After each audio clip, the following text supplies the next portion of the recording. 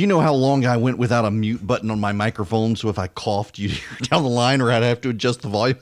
I'm sure you wanted to know. Welcome. It is Eric Erickson here across the state of Georgia. The phone number, 877-97-ERIC, 877-973-7425. Oh, my goodness gracious, last night, y'all. I don't even want to begin with the candidates, because that's not actually the story today, and this helps Bernie Sanders. CBS News had its Democratic debate last night, and it was terrible.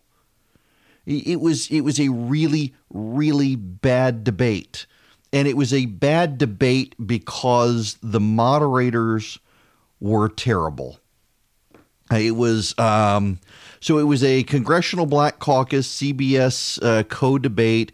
They had a number of people from CNN there. Man, Gayle King, she hates Mike Bloomberg's guts. Good gracious. It was impressive, the passive aggressiveness. But that was part of the problem here is the way these debates work, just so you understand. Typically what happens is the media and the various parties and groups are reaching out to each other, trying to come to an agreement on a debate. And so they'll partner. You'll have a political group, and the political group is largely responsible for bringing in the crowd and covering some of the costs. And then you have the media group, and the media group does the staging and production and handles the moderation and things like that. And behind the scenes, what you do is you have multiple meetings in the run-ups to the debate. The moderators, if it's a group moderated debate, they're getting together. They're deciding who's going to ask what questions are relevant or not. And, you know, to CBS's credit, they were flexible last night in asking about the coronavirus towards the end of the debate, but they had a lot of other stuff they wanted to get to. The problem is that they also offer some dumb questions, and they want to try to get some lighthearted moments. But it was also very clear from the debate last night that one of the things CBS wanted to do was generate news. So questions were asked in order to generate news. They wanted to generate sound bites. They weren't just praying, and this is important, and you need to understand the distinction.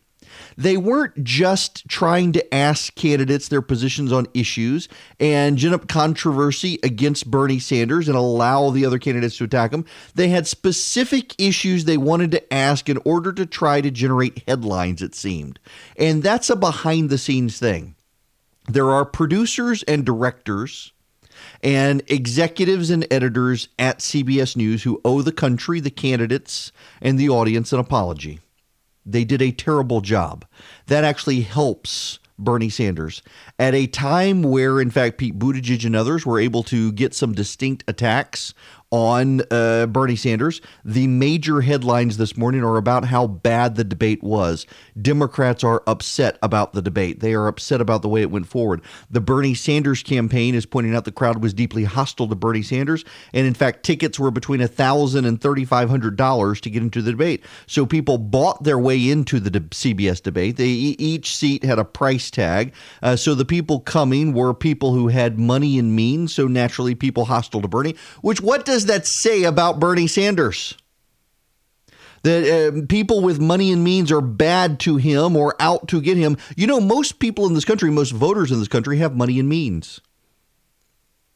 There's actually a story out this morning that if Bernie Sanders wants to actually succeed, he's going to have to expand his pool of voters beyond young people who don't actually vote, and he's not doing it. And he's not going to have a hugely great debate performance in South Carolina, or he's not going to have a hugely great election performance in South Carolina. But the moderators of the debate actually did a bad job.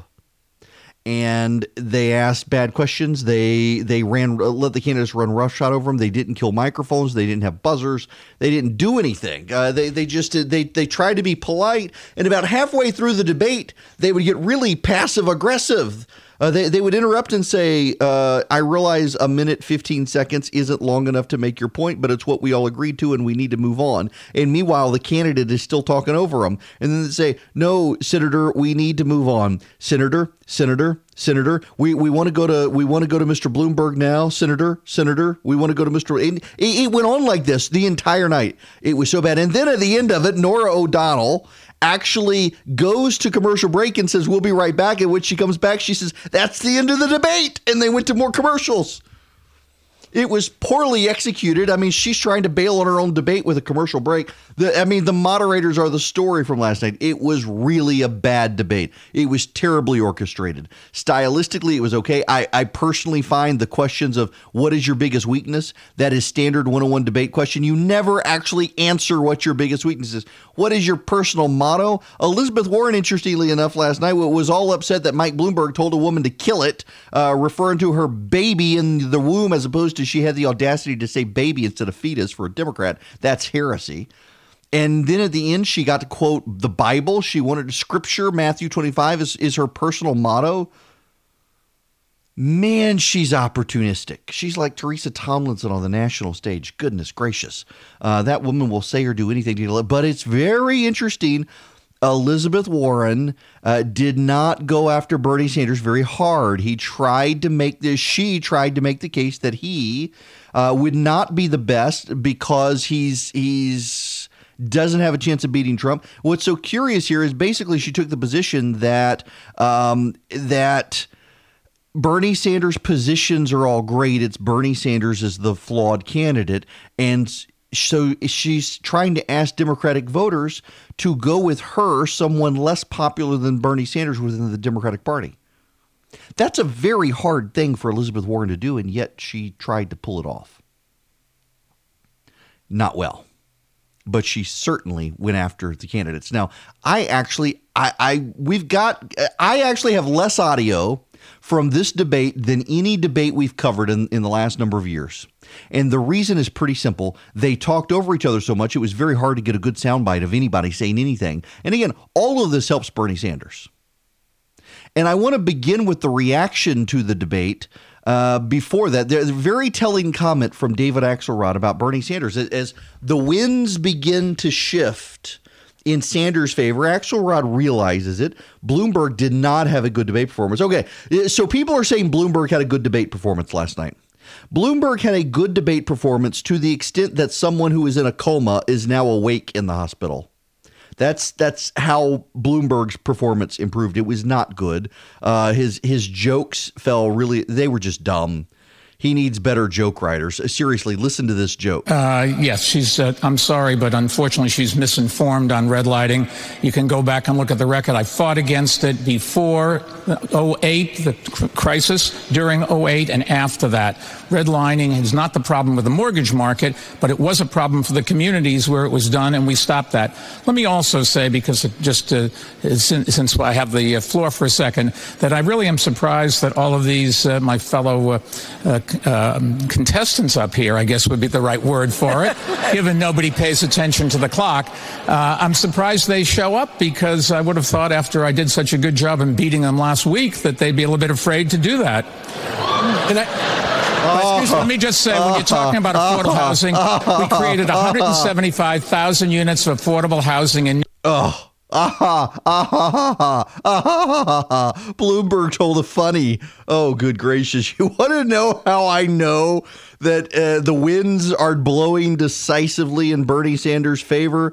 Listen to this from David Axelrod. The Republicans and Donald Trump are going to make this same case against any Democratic candidate, but it's easier to make when that Democratic candidate embraces the title of socialist and doesn't refute it. And the truth of the matter is, Bernie Sanders is not a socialist. I mean, if you look it up in the dictionary, he's not calling for, society to own the means of production and all of that stuff. And why he is so reluctant to make that point, and he is like a fortress, Andrew, but not on that question tonight. No, on that question tonight, he looked unmoored. And while it shouldn't necessarily be the most important question, they will make it the most important question. It hasn't dawned. And listen, by the way, I know and like David Axelrod. He's a very nice guy. I've been to his house. And he's a nice guy. He is a very committed partisan Democrat. He is worried about the leftward drift of the Democratic Party. And for him to essentially take the position that Sanders really isn't as far to the left as people are trying to paint him, That's spin and damage control. No, Sanders really is that far to the left, and that's why Sanders can't do the things that the Democrats want him to do. That's why Sanders can't bring himself to denounce a guy like Fidel Castro. He's got to, on one side of his mouth, condemn him, but on the other side, praise him. That's the problem. Bernie Sanders is who he has always been. A man who honeymooned in the Soviet Union, a man who was praised by Soviet commissars, a man who has taken the side of every communist dictator against the United States. And you know what? They had a hard time going after him on stage last night with that. They had a hard time on stage last night leveling any attacks on him. Pete Buttigieg probably landed more blows on Bernie Sanders than the rest of them, and Buttigieg is having a hard time. Here's Buttigieg on the debate stage last night. It was 30, then it was 17. It's an incredible shrinking price tag.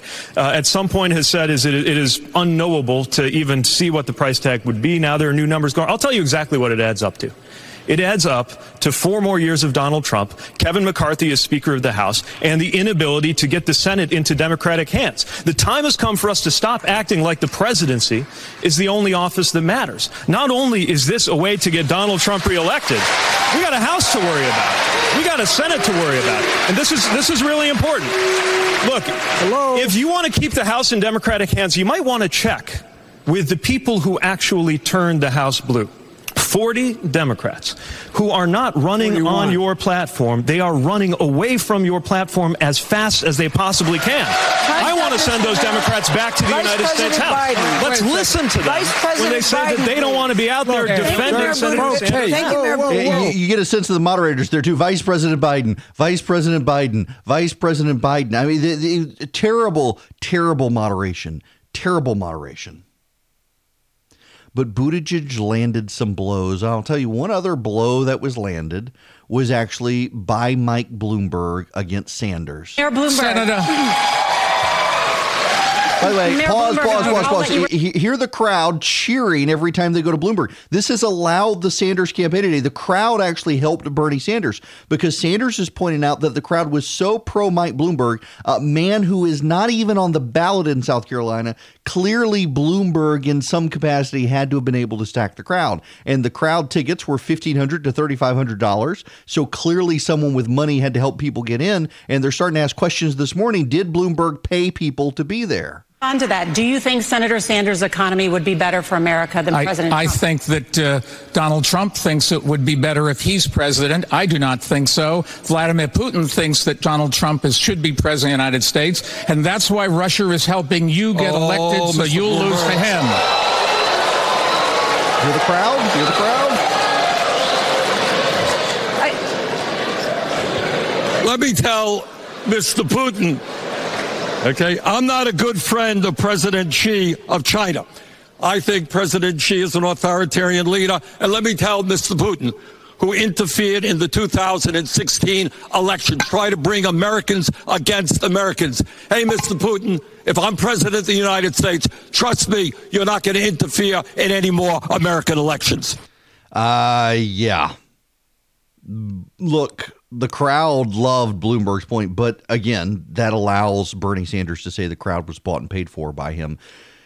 Well, I got to say, the feedback from people watching the debate last night. And again, I want to walk through audio for I've got less audio from this debate than from pretty much any other debate we've done. Part of it was I wanted to save my call screener producer's liver at the same time, and his mind, I guess. At the same time, there just wasn't a lot there because it was just such a poorly controlled and orchestrated debate. There weren't a ton of good things there because everyone was talking over everyone. Everyone was yelling. It was very, very hard. There was one controversy last night over whether or not Amy Klobuchar of Minnesota used the F word on stage. And it actually probably was her saying Margaret, but it sounded otherwise as she was exasperated by the moderators interrupting. There are a number of people from Minnesota saying people from Minnesota don't use that word. It must have been Margaret. I don't know. It's like, remember that internet meme of whether the dress was blue or the dress was white? It's kind of that with the audio. Is it the F word or is it her saying someone's name? Oh, the debate was actually, it really was bad. And I feel sorry. Nora O'Donnell, Major Garrett, Margaret Brennan, these are good journalists. But that debate was moderated so terribly, and it was produced so badly by CBS. Now, when we come back, let's break down the individual candidates. I'm sure you wanted to know if Elizabeth Warren went after Bloomberg again. Oh, yes. Yes, she did. I haven't figured out what recipe I'm sending out, but I guess I ought to. Y'all, we will get into the candidates, I promise. But one housekeeping note, you may see people with a gray smudge on their forehead today. It's not actually a smudge. It's Ash Wednesday. Please be respectful of our Christian brethren who celebrate Ash Wednesday. So I grew up Southern Baptist, and I'm now in the PCA. We're the fun Presbyterians, as in fundamentalists. We're real fun. We're the non-heretical denomination of Presbyterians. I'll put it to you that way.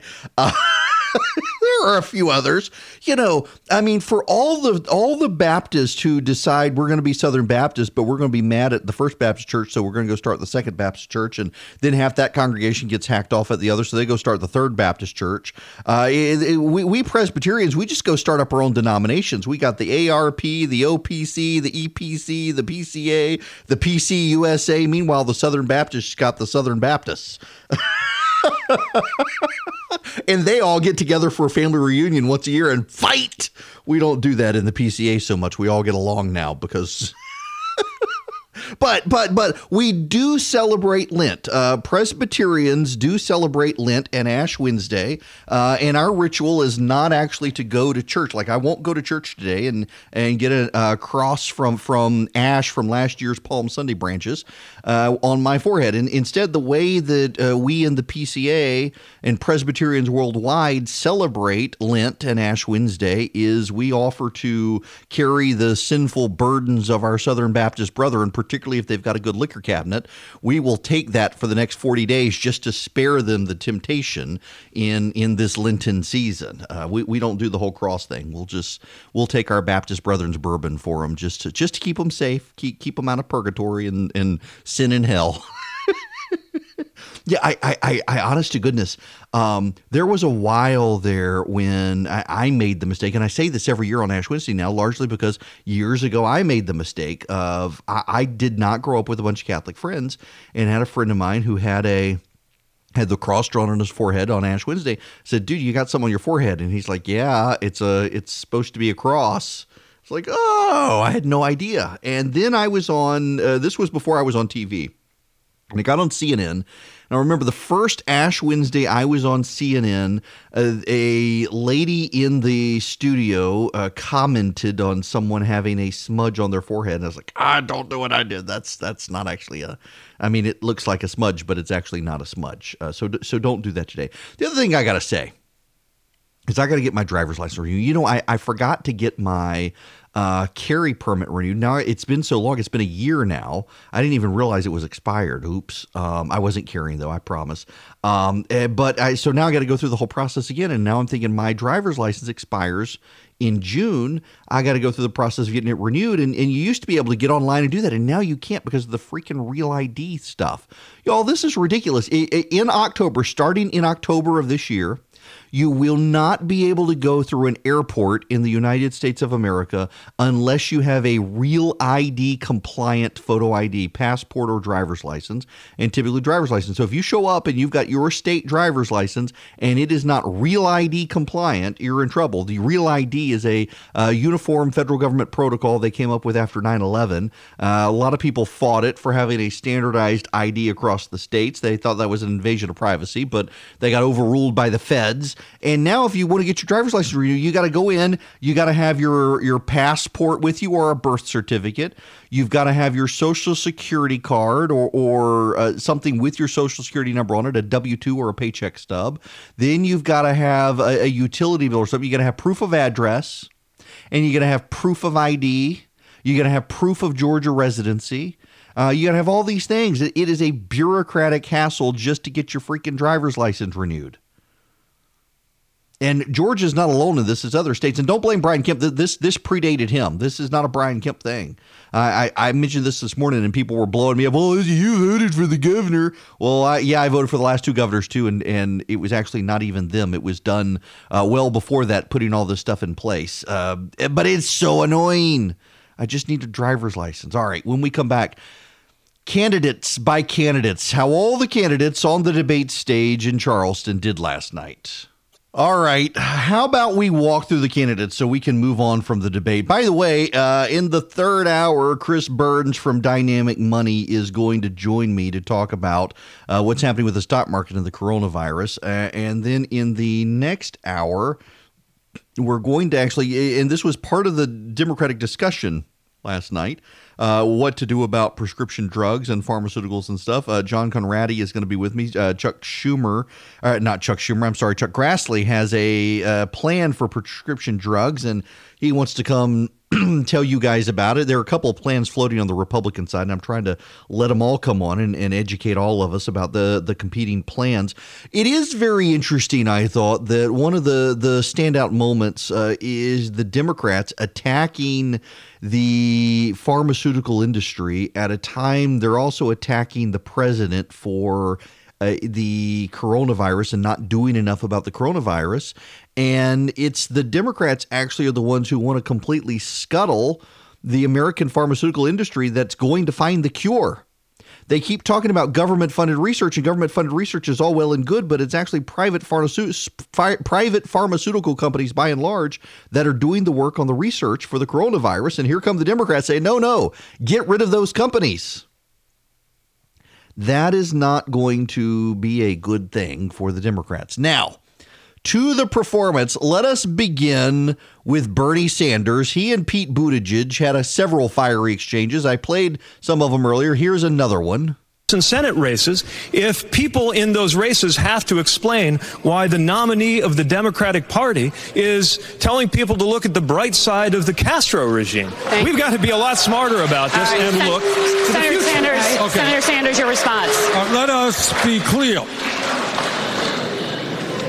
Do we think health care for all, Pete, is some kind of radical communist idea? Do we think raising the minimum wage to a living wage?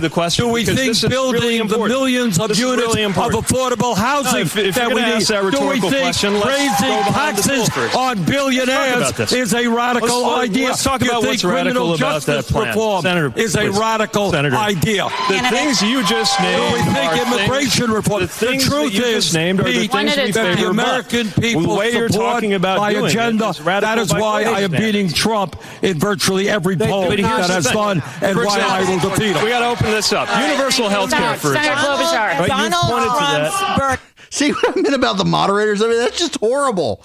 It's just horrible. But notice what Sanders does. Jonathan Last at the Bulwark actually pointed this out. A great guy, Jonathan. And he pointed out that Sanders runs debates through dominance, and what he does is he tries to talk over everyone and shout everybody down on stage. And do you really think he's going to be able to do that against Donald Trump? You're going to have these two New Yorkers yelling at each other on the stage.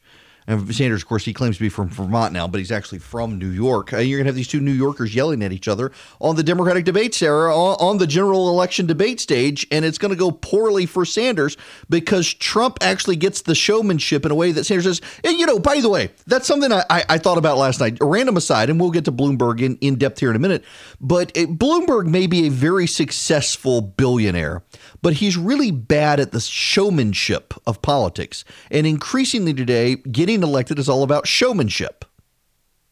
And that matters, and Bloomberg was really terrible on stage. But to Bernie, nobody could throw him off last night because he held his own on this debate stage. There was so much willingness to go after other people on the debate stage and fire other people. And Joe Biden wanted to shine on the debate stage to prove to South Carolina that he could win. And Biden actually did well. but nobody could take off Bernie. Nobody could take one more Bernie Sanders clip for you. We have a criminal justice system today that is not only broken, it is racist, got more people in jail than any other country on earth, including China. And one of the reasons for that is a horrific war on drugs. So I do believe that on day one, we will change the Federal Controlled Substance Act, which, if you can believe it, now equates heroin with marijuana. That's insane. We're going to take marijuana out of that and effectively legalize marijuana in every state in the country. What we are also going to do is move to expunge the records of those people who are arrested for possession of marijuana. And I'll tell you what else we're going to do. We're going to provide help to the African American, Latino, Native American community to start businesses to sell legal marijuana rather than let a few corporations control the legalized marijuana market. Wait, did Bernie Sanders just say he wants to help black people sell drugs? He did.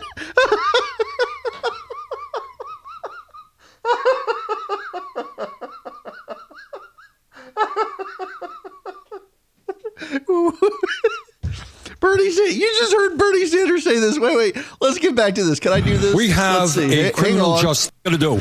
We're going to provide help to the African American, Latino, Native American community to start businesses to sell legal marijuana rather than let a few corporations control the legalized marijuana market. There you go. We're going to let black and Hispanic Americans be drug dealers.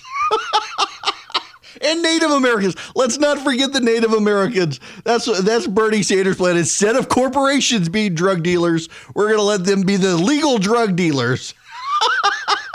Wow. Oh, Bernie. God bless Bernie. Okay. I'm sorry. Oh, wow. I can't, but well, I mean, I get what he meant, but oh, come on. Wow. Talk about pandering to a crowd there, a crowd that hated his guts.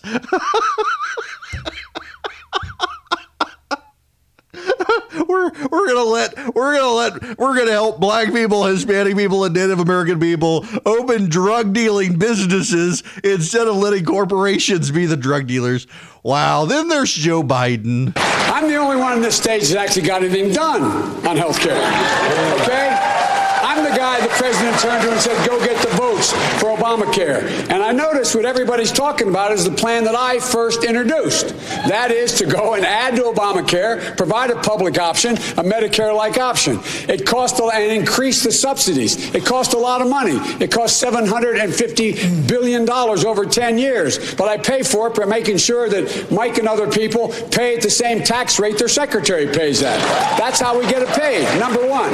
Number two, from the moment we passed that signature legislation, Mike called it a disgrace, number one. Number two, Trump decided to get rid of it. And number three, my friends here came up with another plan. But they don't tell you. When you ask Bernie how much it cost, the last time he said that, I think it was on your show, he said, we'll find out. We'll find out how, or something to that effect. It cost over $35 trillion. Right. Let's get real. So that was Biden in his defense of the Obama agenda, something that he's done a lot in South Carolina. Biden has been attacking Bernie Sanders in South Carolina for contemplating running against Barack Obama. It's probably left a mark. Biden had a good debate performance last night. What he needed to do to secure first place in South Carolina. The problem with that is, so we've got polling out of Texas now. PPP, they are a Democratic pollster, and they try to do a good job in Democratic polls. Otherwise, they're polling trolls. They do crazy polls trying to make Republicans look bad. But in the Democratic primary, they're trying to get it right in Texas, and they actually show that Mike Bloomberg is hurting Joe Biden, and that Biden could beat Bernie Sanders, but with Bloomberg and Biden in the race, Sanders is winning. And I suspect that's going to be the coming attack on Bloomberg, is that it's actually Bloomberg who is hurting the other people in the race. One more from Biden. This is a bizarre moment for him. Why should anyone have faith that you're the one who can get this done now? Because I'm the only one that ever got it done. Nationally. I beat the NRA twice. I got assault weapons banned. I got magazines that could not hold more than 10 rounds in them. I got them eliminated, except we had a thing called an election with hanging chads in Florida, and it was not reauthorized. In addition to that, I passed the Brady bill with waiting periods. I led that fight. But my friend to my right and others have, in fact, also given to the gun manufacturers absolute immunity. Imagine if I stood here and said we give immunity to drug companies, we give immunity to tobacco companies. That has caused carnage on our streets. 150 million people have been killed since 2007 when Bernie voted to exempt the gun manufacturers from liability. More than all the wars, including Vietnam, from that point on. Carnage on our street. And I want to tell you, if I'm elected and I'm coming for you and gun manufacturers, I'm going to take you on and I'm going to beat you. I'm the only one who's done it. All righty. Well, Joe believes that half of Americans have been killed by guns. So we got Bernie Sanders, who wants to let black people be drug dealers legally, and Hispanic people and Native Americans. And we've got Joe Biden, who believes that half of America has died at the hands of guns. And these are the big front runners in South Carolina now. Biden, again, to his credit, Biden actually did well, and he held his own for South Carolina. And if Bloomberg wasn't there, he would be doing better. Here again, here's the data here. This is from 1,045 likely Democratic primary voters commissioned by Progress Texas with PPP polling. It is a phone and text. They texted people on February 24th and 25th. Margin of error of 3%. Bloomberg will be on the ballot on Super Tuesday. We wanted to see how his appearance impacts the race, so we asked voters their preference with and without Bloomberg. We tested approval, disapproval on 10 issues. With Bloomberg on the Texas ballot, it's Bernie 24, Biden 24, Bloomberg 17. Without Bloomberg on the Texas ballot, it's Biden 31, Bernie 25, Warren 17. The Bloomberg's emergence has the biggest impact on Biden in Texas. The rest of his support is spread out among Warren and Klobuchar, and Steyer goes from 1 to 3%. Texas approval, disapproval ratings. Bloomberg, it is 41 approved, 39 disapprove. With Bernie, it's 60 approves, 27 disapprove. Biden, 64 approve, 18 disapprove. Warren, 66 approve, 19 disapprove. What's interesting there with Warren is that her approval is higher than the others, but people aren't voting for her. And Bloomberg's negatives are really high considering how much he's been up on the polls. Now, among younger voters, it's Bernie 42, Warren 21, Biden 11. Texas voters age 46 and up are divided evenly between Biden, Bernie, Bloomberg, and Warren. Second choices, Warren is the most popular second choice, followed by Biden and Bernie. Among Latinos, it is Bernie 27, Biden 23, Bloomberg 22. Among African Americans, Biden 39, Bernie 21, Bloomberg is 39 as well. So Bloomberg taking votes from Biden in Texas among black voters is dragging Biden into a tie with Sanders. And that's not good. I guarantee you that very, very shortly we're going to start seeing counter arguments from the Biden folks. Remember, there was a story we talked about the other day in New York Magazine that Bloomberg's campaign is so arrogant they have taken to calling Biden donors and yelling at them for continuing to fund Joe Biden, saying they're helping Bernie Sanders by doing that. And the reality is, from the polling, it looks like Bloomberg is actually helping Sanders, particularly in a place like Texas. He's dragging Joe Biden down out of a competitive role. Now, that brings us to Mike Bloomberg, who had a bit of a faux pas on stage last night. He admitted to buying the House of Representatives. Mayor Bloomberg, please. Let's just go on the record. They talked about 40 Democrats. 21 of those were people that I spent $100 million to help elect. All of the new Democrats that came in and put Nancy Pelosi in charge and gave the Congress the ability to control this president, I got them. I got them. Again, Bloomberg on stage last night, he if you want to say he had a good debate performance, it was like coming out of a coma and still being in a hospital bed. That was his improvement on the debate stage. And Senator Warren went after him again on the and listen, I'm going to play this. This is a 2.5 minute bit of this debate, a little less than 2.5. And I want to play this for you because it is deeply relevant and shows the extent to which Elizabeth Warren, who I want to talk about next, is going after Bloomberg to stop him, not going after Bernie to stop him. At least I didn't have a boss who said to me, kill it. The way that Mayor Bloomberg never alleged said that. to have said to one of his pregnant employees. People want a chance to hear. And again, the crowd is clearly with Bloomberg. People want a chance to hear from the women who I never said that. I want to allow the mayor for the record, if she was a teacher in New York City, she would never have had that problem. We treated our teachers the right way, and the unions will tell you exactly that. Well, Mayor Bloomberg, Senator Warren has raised... Let us have the women have an opportunity to speak. The Bloomberg corporations and Mayor Bloomberg himself have been accused of discrimination. They are bound by non-disclosures so that they cannot speak. If he says there is nothing to hide here, then sign a blanket release and let those women speak out so that they can tell their stories the way I can tell my story without having Thank you. I am Nora. Going to be sued by a billionaire. Thank you. And again, yes, this is how bad the moderation was. A number of issues discussed tonight, but I want to give the mayor an opportunity to respond because she has raised concerns about women in your workplace. At the last debate, you said some of your female employees might not have liked some of your jokes. Did these women take your jokes wrong, or were you wrong to make the jokes? Probably wrong to make the jokes. I don't remember what they were, so I assume if it bothered them, I was wrong, and I apologize. I'm sorry for that. But what happened here is we went back 40 years, and we could only find 3 cases where women said they were uncomfortable. Nobody accused me of doing anything other than just making a comment or two. And what the senator did suggest was that we release these women from the non-disclosure agreement. I did that 2 days later, and my company has said we will not use non-disclosure agreements ever again. The senator has got it, and I don't know what else she wants us to do. I'll be We're clear. following exactly what she asked to do. Tell you exactly and the what I trouble want. is, he with the opened her up senator, to it, enough but now he's is going to have never to keep enough talking. for what this. I'm going to start focusing on some of these other things. We just cannot continue to relitigate this every time. We did what she asked. And thank you. We've probably made the world better because of it. And by my company renouncing using these, we've probably changed, hopefully, the corporate landscape all across America. No, if you get nominated, we'll be...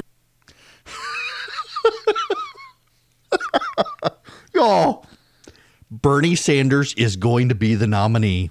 He's just going to be. With these clowns on the debate stage doing that sort of thing, Sanders is going to be the nominee. It is actually very striking to me how poorly they were able to go after Bernie Sanders last night.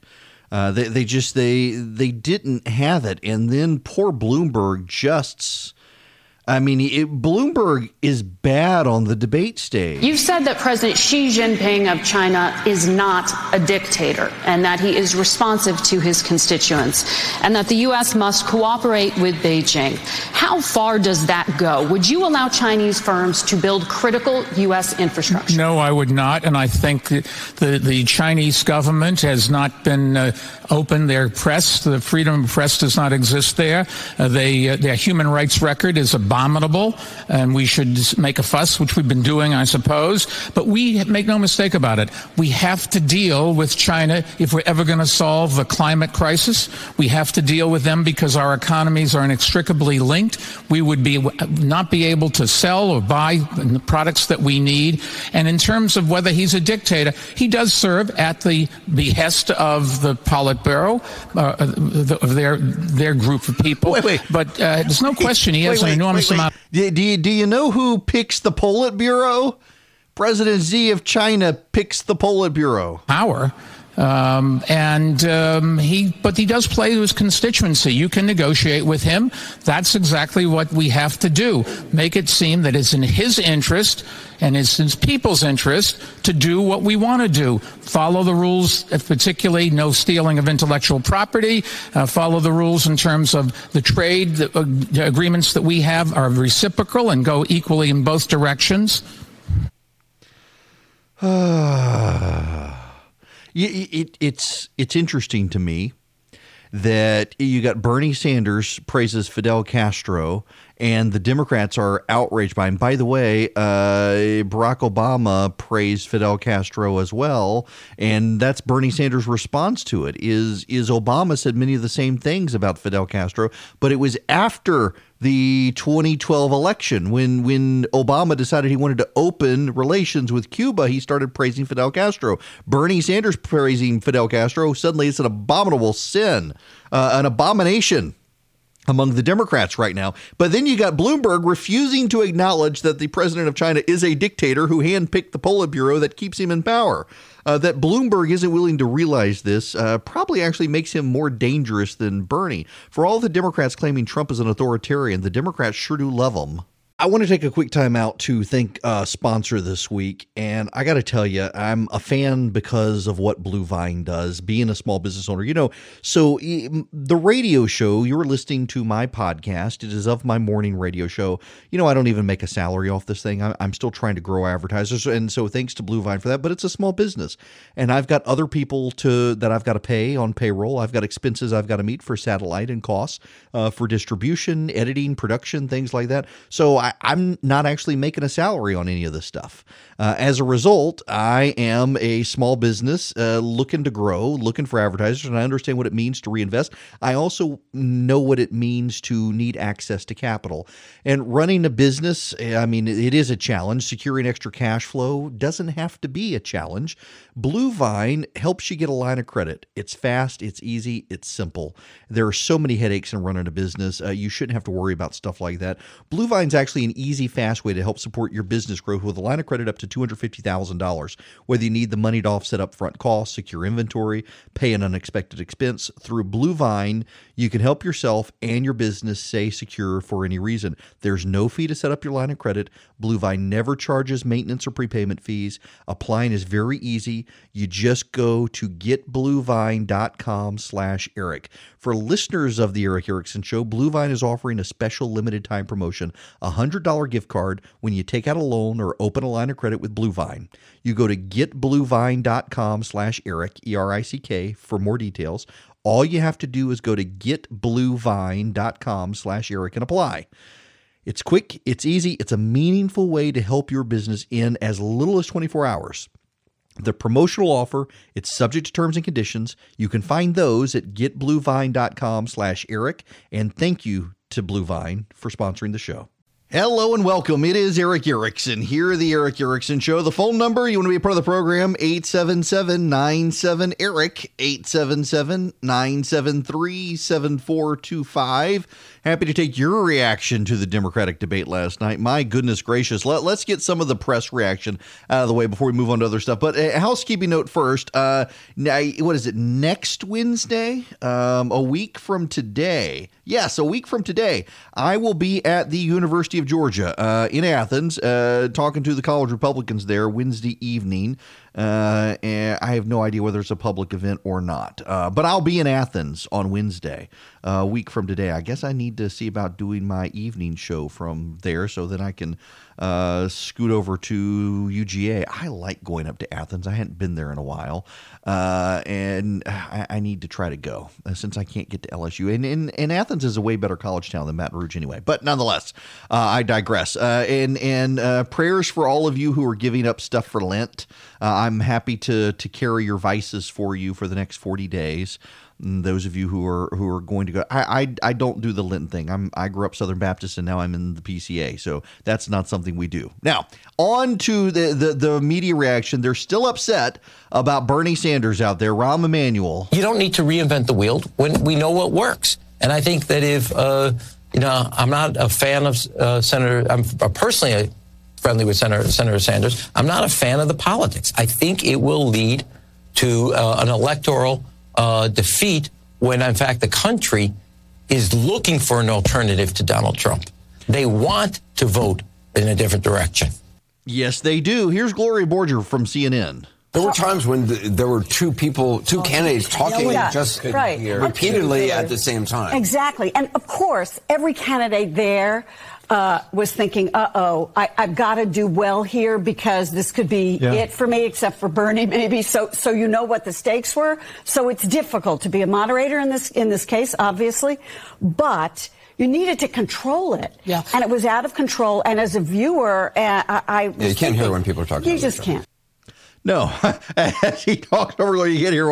And that's it, though. That is it. The Democrats, they couldn't really take the edge off Bernie because they were so busy talking over each other. Here's one of the Democratic consultants on CNN last night. I think it was a difficult and chaotic and frustrating debate, which is about where we are in terms of the Democratic primary process to begin with. So if you're coming in, it was a decent entry point to the way the contest is going at this point. I think. Do you think CBS intentionally was modeling it? It was meta. They were trying to mimic the actual feeling of being one of us, and they did a brilliant job of it. I thought it was also co-hosted by Twitter, so this does feel a lot like Twitter. You know what? That makes perfect sense. And Van Jones. I was disappointed with Bernie's answer on the socialism question. He had to know that was coming. There's no reason to do a big retrospective nostalgia scream fest about authoritarian regimes from the 70s. It was an opportunity for Bernie to clarify to the American people that when he says democratic socialism, that's the point. It's not that stuff from Cuba. It's not that stuff from the Soviet Union. It's the stuff that you see in Northern Europe that's working well for normal people, and they vote all the time. He failed to do that. It's unbelievable that he failed to do it. It's what a big chunk of our party needs to hear from him, and he did not do it tonight. Didn't do it tonight, except nobody really came after him. And that is just the reality. You may dislike Bernie Sanders, but I got to think if at this point, if you are a Democrat who wants to stop Sanders, you're having a real hard time doing it. And it's starting to gain traction. I did get an email from someone during the break that I didn't mention Tom Steyer, and I really didn't, or Amy Klobuchar. They didn't have great debate performances. Steyer, I don't even want to play anything he said from the debate performance. Let me just play you a little excerpt of this. This is from the CNN did a town hall with Steyer. CNN, to their credits, they've done a good job putting these candidates on stage, doing town halls with them. They try to get Democratic audiences for the Democrats, Republicans for the Republicans. They're not doing the Republicans this year, obviously, because Donald Trump's the only game in town. But listen to part of this. Let's see. Can I rearrange the audio here? I'm doing it on the fly. I want to give equal time, even to idiots like Steyer.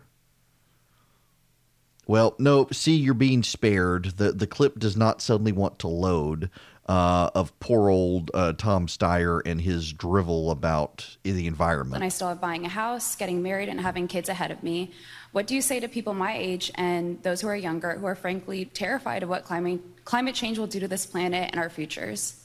So, Natalie, thank you for asking that question. Look, I am the only person running for president who will say that climate is his or her number one priority. The only one. Go ask them. The only one. And I've said that I will declare, just so you know, Natalie, a state of emergency on climate on the first day of my presidency.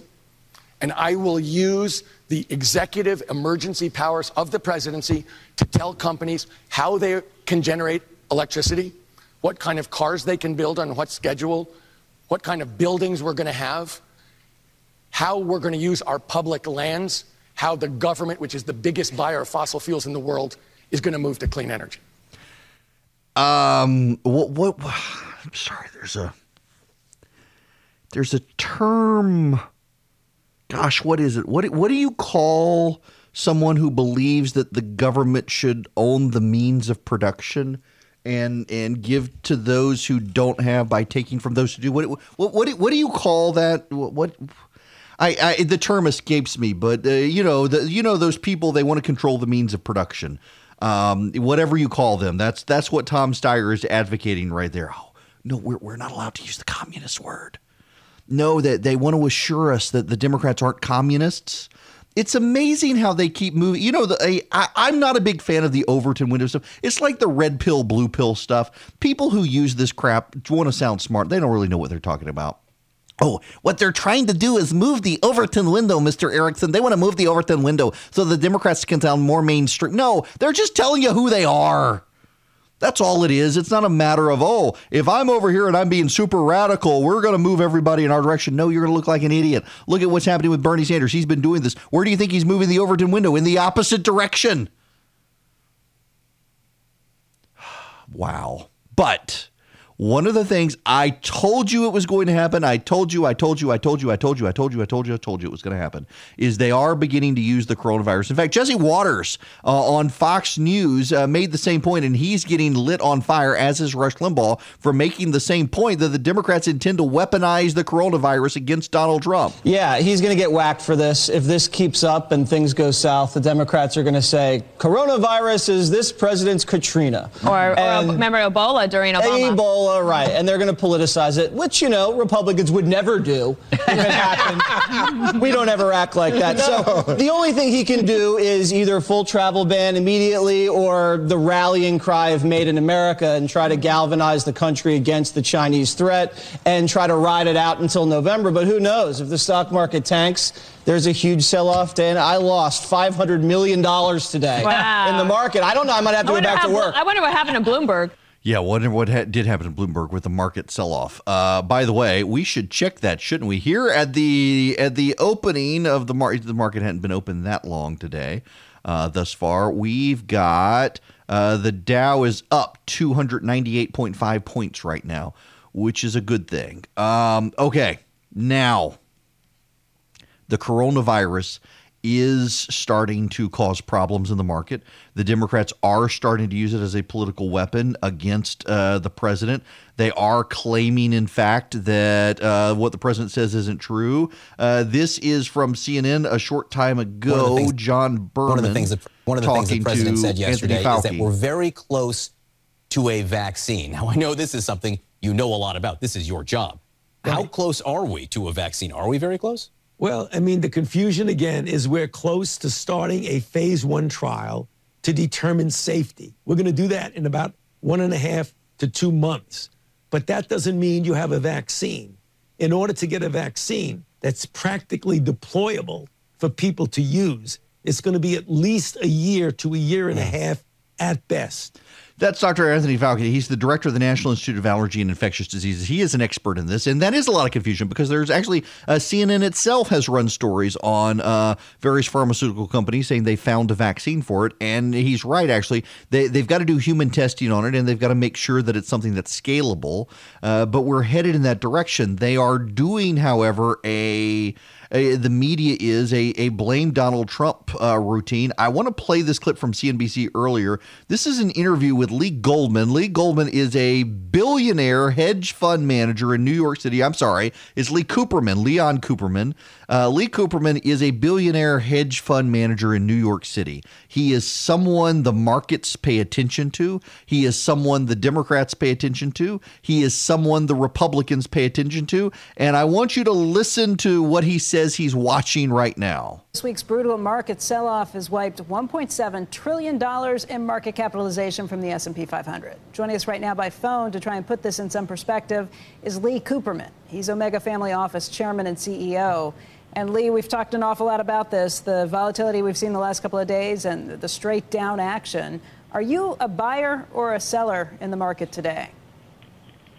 I'm doing both, but I would say that on balance, I would be a buyer.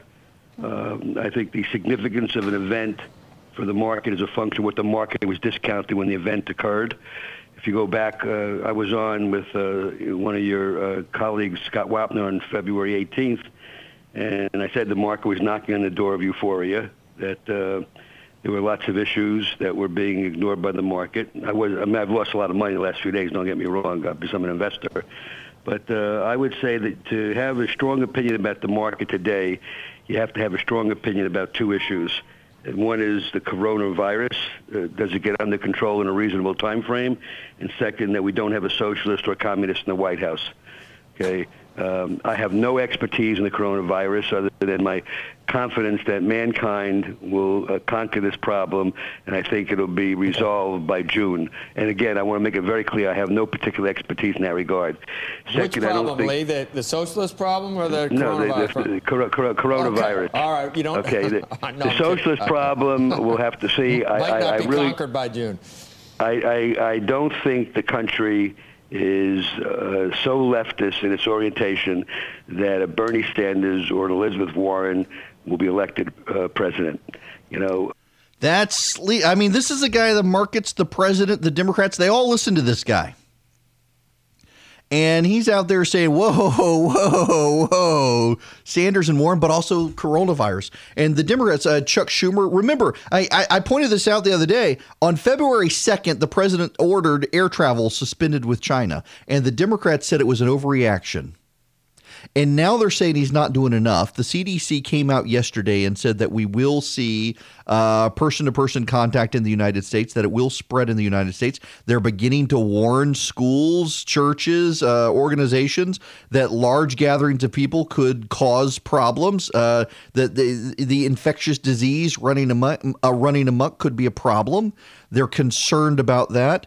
And you've got the Democrats now capitalizing on it. They're pointing out that the infectious disease expert who was the coordinator for the White House is gone and has been gone for 2 years. But, I've talked to a buddy of mine who actually is at the CDC, and he said that's not actually a bad thing. You're hearing this from Democrats, but that certain personnel are gone from the White House who are coordinating. He says, but actually we've got a Secretary of Health and Human Services, and we've got the underlying bureaucracy at the CDC, and the Secretary of Health and Human Services is the natural coordinator for this, not some guy in the White House, and that we should let the experts do it, not the politicians inside the White House, so we get a better response. The market, however, is going down on this, and we now have word this morning that there is an American soldier in Korea who has contracted the coronavirus from person-to-person contact. Our first American soldier, and if he's contracted it, he's probably spread it already. That is a concern of the CDC.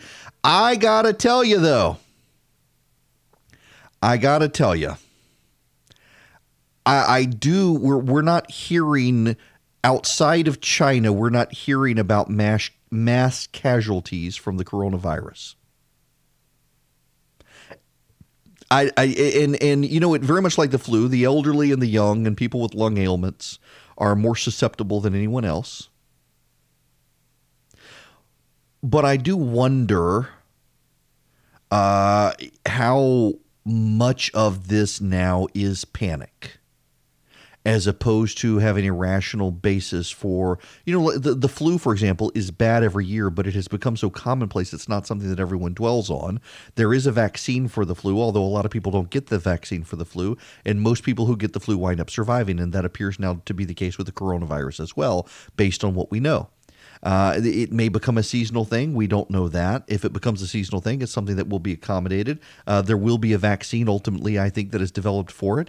But right now, there's so much unknown and there's so much fear about it. It is becoming a political weapon for the Democrats to use against the president of the United States. The president knows this, however, and is responding accordingly. But it's really something that a virus that broke out in China is going to become a political instrument of Democrats in the United States to use against the president. But will it actually work when the Democrats are out there trying to undermine and destroy the American pharmaceutical industry, the free market enterprise system in this country that's allowed innovation? This is an attack that the president, interestingly enough, could probably turn on its head against the Democrats by saying, hey, these people want to wipe out the industry. And that's the industry that's going to save us. The government's not going to save us. It's the American pharmaceutical industry that's going to save us. And the Democrats want to wipe it out. The president's got an argument there. Just a reminder, text Army to 33777. There is Second Amendment legislation in the state Senate here in Georgia. One, it would allow churches greater flexibility in who can be armed in a church. A lot of churches don't want. So the way the law works now, and I love that the bill, just if you're wondering, it's 357. Just think 357 Magnum. That's the bill. Senate Bill 357 by Bill Heath. The way current law works in Georgia is churches either have to let everyone carry or let no one carry. They really, and now most churches don't do that. Most churches have a list of people who are authorized to carry, and technically that runs afoul of the law. What Bill Heath of Bremen wants to do is change the law and say churches are allowed to do what most of them are doing right now, which is designate classes of people in the church who can carry. There are a lot of churches who refuse to go along with the legislation because of the blanket. They, for example, they'd like to have members. The way the law works, you either say everyone can or no one can. You can't say members of the church can carry, visitors can't. You can't say the diaconate can carry, the session can't. You can't say the safety committee of the diaconate can, but the rest of the deacons can't. You can't do anything like that. And it doesn't apply to schools run by churches. There are a lot of churches, or a lot of schools that are run by churches. My church has a school that it runs here in Macon, and there's churches and those schools are considered separate under the law, and this would allow them together so that the churches could set a gun safety protocol for schools. And it's had a review. It has not advanced out of committee. It's a great piece of legislation because it does allow churches some discretion. So text the word Army, please. The word Army, not please, just the word Army, ARMY, to 33777. If you haven't already, you'll get subscribed to the activist list. What happens is you will get a text back asking for your email address. You send your email address. It'll subscribe you to the activist list. We don't sell the list. You're not going to get a bunch of advertising. It is just for when there's an action alert like this. We want you to be able to make it very easy for you through our activist portal to be able to contact your member of the state house and state senate and say, hey, SB 357 by Bill Heath, please support it. It's good legislation. We'll make it really easy for you to do, but you've got to take the first step. I can offer you a solution, only you can take it. And the solution is text Army to 33777 so we can keep you engaged. We pay for that out of our pocket. It's not advertising, sponsored activism portal. I do it myself. And heck, I at some point need to start earning income from the show instead of doing it for free. If you want to advertise on the program, by the way, let us know. Eric@theresurgent.com. Always happy to have advertisers. Now that we're across the state, you can get your brand, product, service, whatever from the entire state of Georgia. The phone number here, if you want to call in with your Democratic debate thoughts, is 877-97-ERIC, 877-973-7425. But right when we come back, John Conradi is going to call in and talk to me. He is working with Senator Chuck Grassley with an outside group. They're advancing a prescription drug reform package. And the issue here is that the Senate, Democrats and Republicans have competing plans to lower the cost of prescription drug benefits. And one of the issues with the Democratic plan is essentially they will force American drug manufacturers to lower prices, which will, of course, impact the ability of these companies to do research across the board, including on things like the coronavirus. And that's the Democratic plan. Chuck Grassley has an alternative plan, and I'm trying to there are several competing Republican plans. I'm trying to do my job to educate all of you on each of them, and so I've invited them on, and we're going to start with John Conradi on the Chuck Grassley prescription drug plan on how to lower prices in this country without killing the industry that might save our lives. Okay, I got to tell you, as a funny moment here, Democrats are attacking Bernie Sanders' wife for going on Russian television and explaining why open primaries allow Democrats or allow Republicans in to stop Bernie Sanders, and why supposedly that's a good thing. They're Democratic, but what it actually means is that the Republicans come in and steal it from Bernie. And the Democrats are circulating this. How dare she go on Russian television? The clips from 4 years ago when they were totally fine with Bernie Sanders going on Russian television. Good gracious. Oh, these people. Okay, if you're on the phones, stand by. I will get to your phone call. I absolutely promise. But right now, John Conradi is joining me with the Campaign for Sustainable Prescription Prices. John, how are you? Good. Thanks so much for having me. Yeah, absolutely. Okay, so I have been pitched now on a bunch of competing Republican plans on prescription drugs. And when my buddy Brian reached out to me and asked if I'd have you on, I was like, yes, I would actually like to have on everybody to discuss their different plans. And this one intrigues me because it's a Chuck Grassley plan, and I'm a huge fan of Chuck. So wanted to get you on here and let's discuss this issue, because we saw the Democrats on stage last night essentially want to take over drug companies right as they're researching the coronavirus, and Republicans don't seem to want to take over the drug companies. Yeah, that's exactly right. And there's so many of these bills that are circulating around in Washington.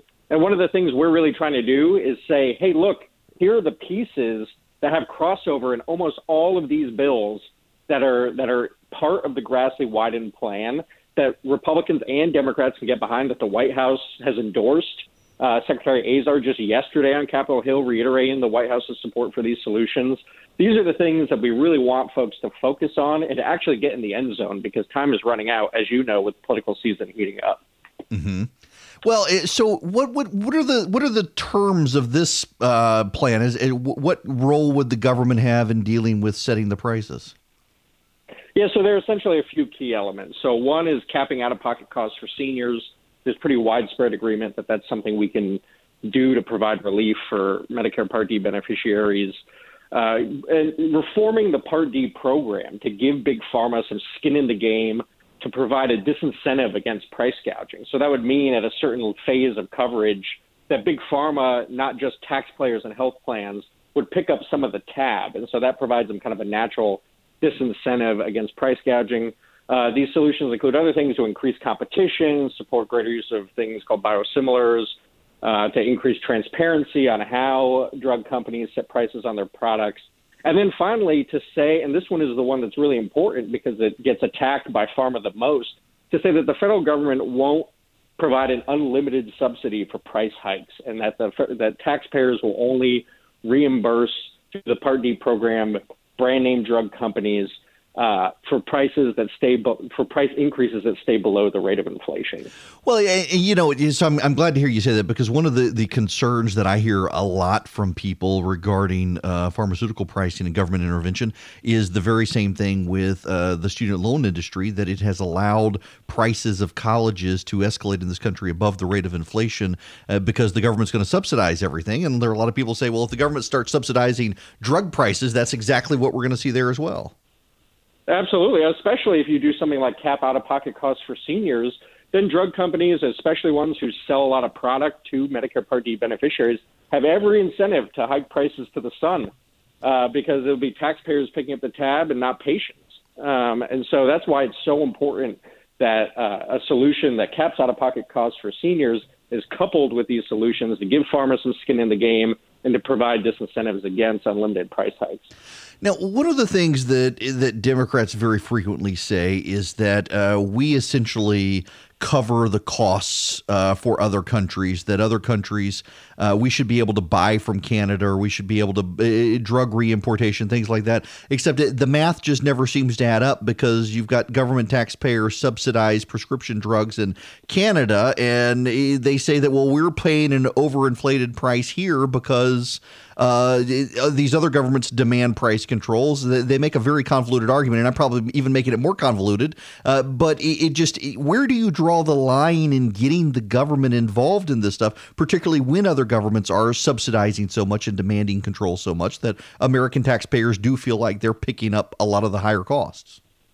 Well, that's why there's so much more we can do without direct government intervention to start out with that just hasn't been done because the pharmaceutical industry has had so much power in Washington for so long. Things to clamp down on how the industry games things like the patent system. You know, Senator Cornyn from Texas has great legislation to start kind of peeling away at some of these tactics that big pharmaceutical companies use to prevent competition from coming to the market. There are so many things we can do from a competition and transparency standpoint that would help market forces bring prices down and slow the rate of price increases without kind of getting into all of that. Well, yeah, and you know, that's a great point, because we see this across the board where corporations, to some degree, it's easier and cheaper and more efficient for them to pay lobbyists to go to Washington to get loopholes and special protections than to have to innovate anymore. And we see that across the entire Fortune 500 industry happening, and also within the pharmaceutical industry, and people buying up patents and then jacking up prices who never actually invented stuff and causing all sorts of fallout and disrupting free market forces. There's such a good example, and that's Humira, which is the best. Every one of your listeners has probably seen the almost limitless ads that its maker, AbbVie, runs on television promoting it. But Humira is the best-selling prescription drug in the United States, and its manufacturer has filed 247 patent applications and has over 160 issued patents just on this one drug. And some of these patent applications are for things as silly as changing the pill casing or a pill color. But they are, but it's ludicrous. But the way that the patent system is set up, because of the influence, the long-time entrenchment of the industry, and their work to keep competition at bay, AbbVie has been able to kind of get away with this and extend what's considered a usual period of exclusivity for a truly new invention, which is 20 years, to now 39 years. With no competition at all in the marketplace for Humira. Wow. So what's the state of play on the legislation within Congress right now? Or is it a proposal, or has the legislation been written? Yeah, so there was Senator Grassley introduced a plan last summer with Senator Wyden, a bipartisan plan that passed out of the Senate Finance Committee that he's the chairman of, an important panel there in Washington with bipartisan support. It's continuing to gain more support. Even in recent weeks, Senators McSally and Ernst have come out and said that they support the plan. Senator Collins at the end of last year said she supports it. But Grassley is having trouble getting the Senate to act on these bipartisan solutions. And so he's really calling on more Republican lawmakers to come out and get vocal about it. He's asked the White House to do the same, and the White House has responded and has had Secretary Azar going out and talking about how important this is. The president in the State of the Union address brought this up and said, get bipartisan legislation to my desk and I'll sign it. But really, we need folks like Senator Loeffler, Senator Perdue to also weigh in and say, hey, we got to act on behalf of Georgia patients and get this stuff done. If somebody wants to learn more about the plan, where should they go? CSRXP.org is our website, and we have information there on some of these bipartisan solutions.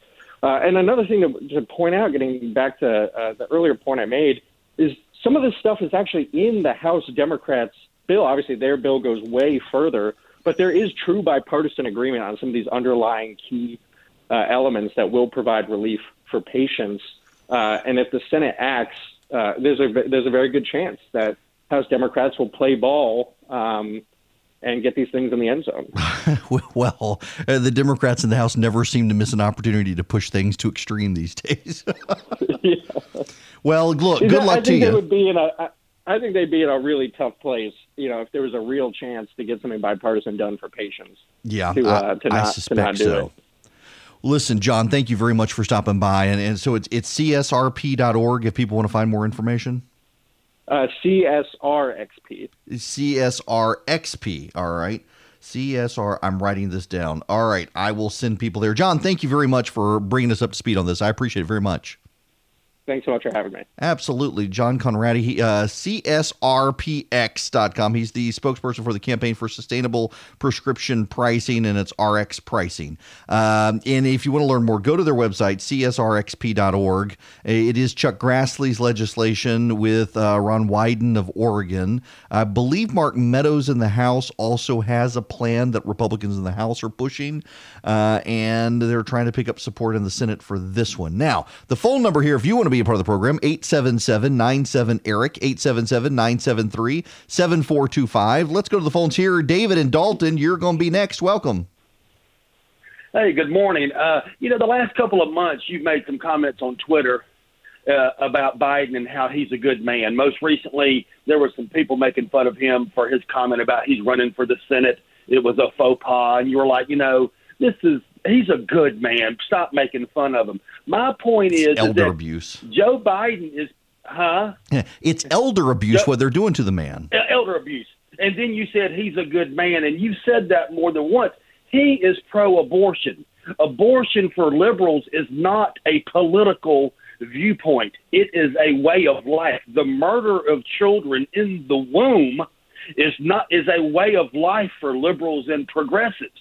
And because if somebody supports that, they are not a good man. This is not about immigration where you can say, well, we just agree to disagree on immigration, but he's still a good man.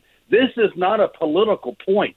This is a way of life. The murder of children in the womb is a way of life, and he supports that. he cannot be a good man by that criteria. Well, look, on the moral level, I understand what you're talking about, but at the civic discourse level, we in this country have vehement disagreements, and whether or not and I agree with you on abortion. That's why I always refer to it as killing kids as opposed to the euphemistic abortion. But at the civic level in this country, we should be able to engage with people we disagree with, because ultimately every single one of us is a sinner. Joe Biden's a sinner. Joe Biden believes that killing kids is acceptable, and that's sinful behavior. I'm a sinner too, and I'm not going to call when we all fall short of the glory of God. I'm not going to engage and say, well, I'm a better person than him because I got different sins than him, and mine don't involve killing kids. Yeah, I'm totally opposed to abortion. Won't vote for a pro-abortion candidate.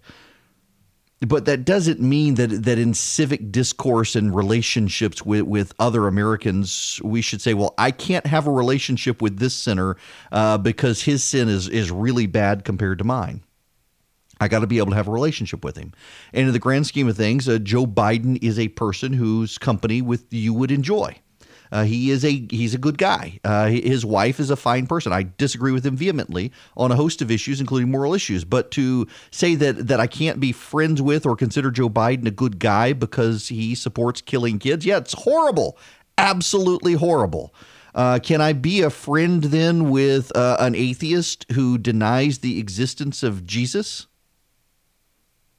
Can I be a friend with can I be a friend with someone who is of a different religion who denies that Jesus is God? Because that seems to be the worst thing from a moral perspective, is to deny the reality of God. And I think at a civic level, you've got to be willing to be friends with people with whom you disagree, even on things like abortion. And to get upset when I say that Joe Biden's a good guy when I'm talking. And, I've gotten this from a number of people of late, that you can't say someone's nice or good. Someone got mad at me the other day for saying I thought Stacey Abrams was a nice person. I've been around her several times. She was always very nice.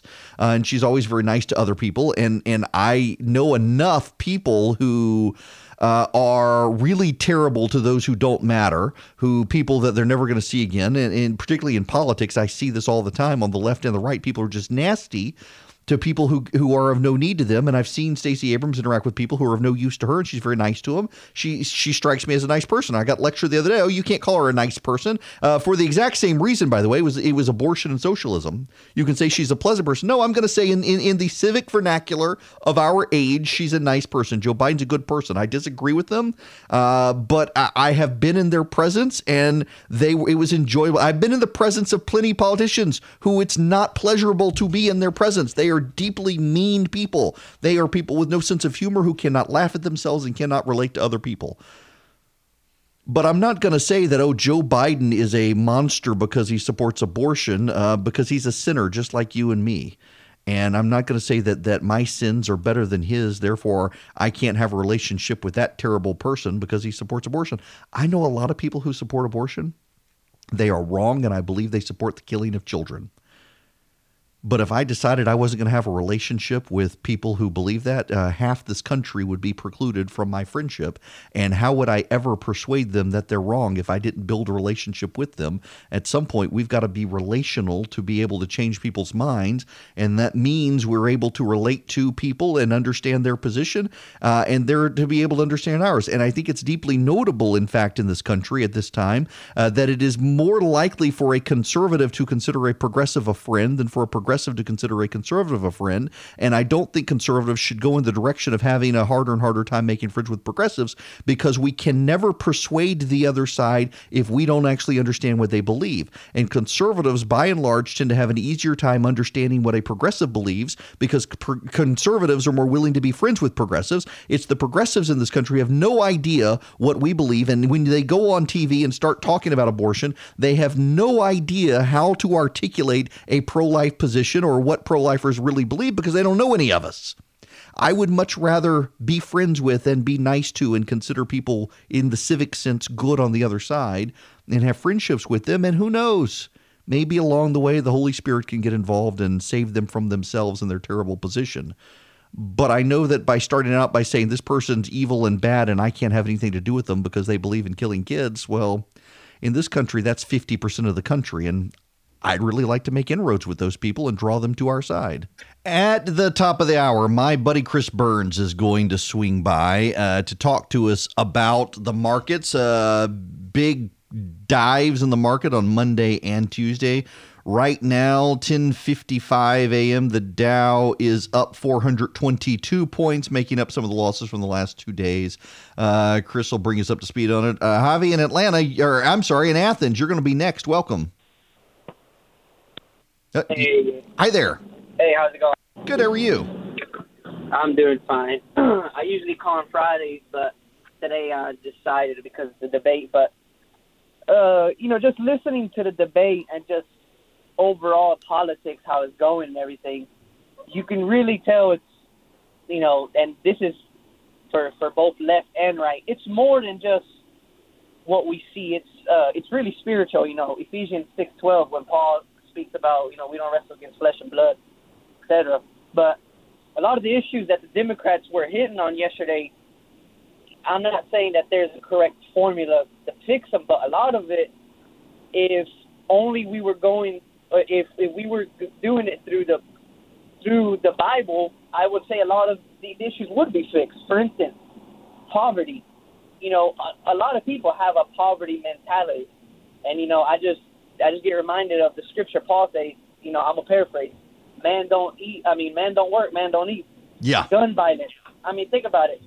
Guns don't, it's old cliche, but guns don't kill people. People kill people. And why are people killing people? Because they have evil in their heart, etc. And, you were just discussing about the pharmacy, drugs, and all that. A lot of it can be traced to the love of money. And what does the Bible say about that? The love of money is the root of all evil. And it is no coincidence that Jesus said you can only have two masters, me or mammon. Whatever. Right.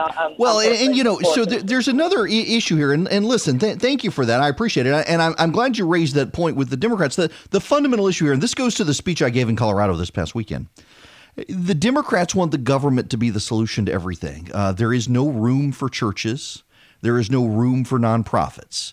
Everybody's got to rely on the government. In fact, you've got Pete Buttigieg out there now. Listen to this clip from Pete Buttigieg. This is from the CNN town hall. Just to be clear, do you believe that other religious and nonprofit institutions like colleges and homeless charities should lose their federal funding if they refuse to hire or serve LGBTQ people? Yes, if they are discriminating, then they should not be doing it with federal dollars. Okay. So we've got to shut down, according to Pete Buttigieg, church-based charities that are helping the federal government if those charities, those faith-based charities, won't hire gay, lesbian, transgender people. We in this country, our First Amendment says that we have a freedom of religion in this country, freedom to exercise our religion, By the way, there are a number of members of the Supreme Court who believe that the old case, it was a Scalia decision actually, that treated freedom exercise as equivalent to freedom of speech issues. And they want to revisit this, that you've got to be able to live out your faith in life. And for Christians, that means maintaining biblical orthodoxy and maintaining their faith. And Buttigieg is saying, shut them all down, punish them. There's no room for religion in this country with the Democrats, and that's part of their problem. I want to take a quick time out to thank a sponsor this week. And I got to tell you, I'm a fan because of what Blue Vine does, being a small business owner. So the radio show, you're listening to my podcast. It is of my morning radio show. I don't even make a salary off this thing. I'm still trying to grow advertisers. And so thanks to Blue Vine for that. But it's a small business. And I've got other people that I've got to pay on payroll. I've got expenses I've got to meet for satellite and costs for distribution, editing, production, things like that. So I'm not actually making a salary on any of this stuff. As a result, I am a small business looking to grow, looking for advertisers, and I understand what it means to reinvest. I also know what it means to need access to capital. And running a business, it is a challenge. Securing extra cash flow doesn't have to be a challenge. Blue Vine helps you get a line of credit. It's fast, it's easy, it's simple. There are so many headaches in running a business. You shouldn't have to worry about stuff like that. Blue Vine's actually actually an easy, fast way to help support your business growth with a line of credit up to $250,000. Whether you need the money to offset upfront costs, secure inventory, pay an unexpected expense, through Blue Vine, you can help yourself and your business stay secure for any reason. There's no fee to set up your line of credit. Blue Vine never charges maintenance or prepayment fees. Applying is very easy. You just go to getbluevine.com/Eric. For listeners of the Eric Erickson Show, Blue Vine is offering a special limited time promotion, a $100 gift card when you take out a loan or open a line of credit with Blue Vine. You go to getbluevine.com/Eric, ERICK, for more details. All you have to do is go to getbluevine.com/Eric and apply. It's quick, it's easy, it's a meaningful way to help your business in as little as 24 hours. The promotional offer, it's subject to terms and conditions. You can find those at getbluevine.com/Eric. And thank you to Blue Vine for sponsoring the show.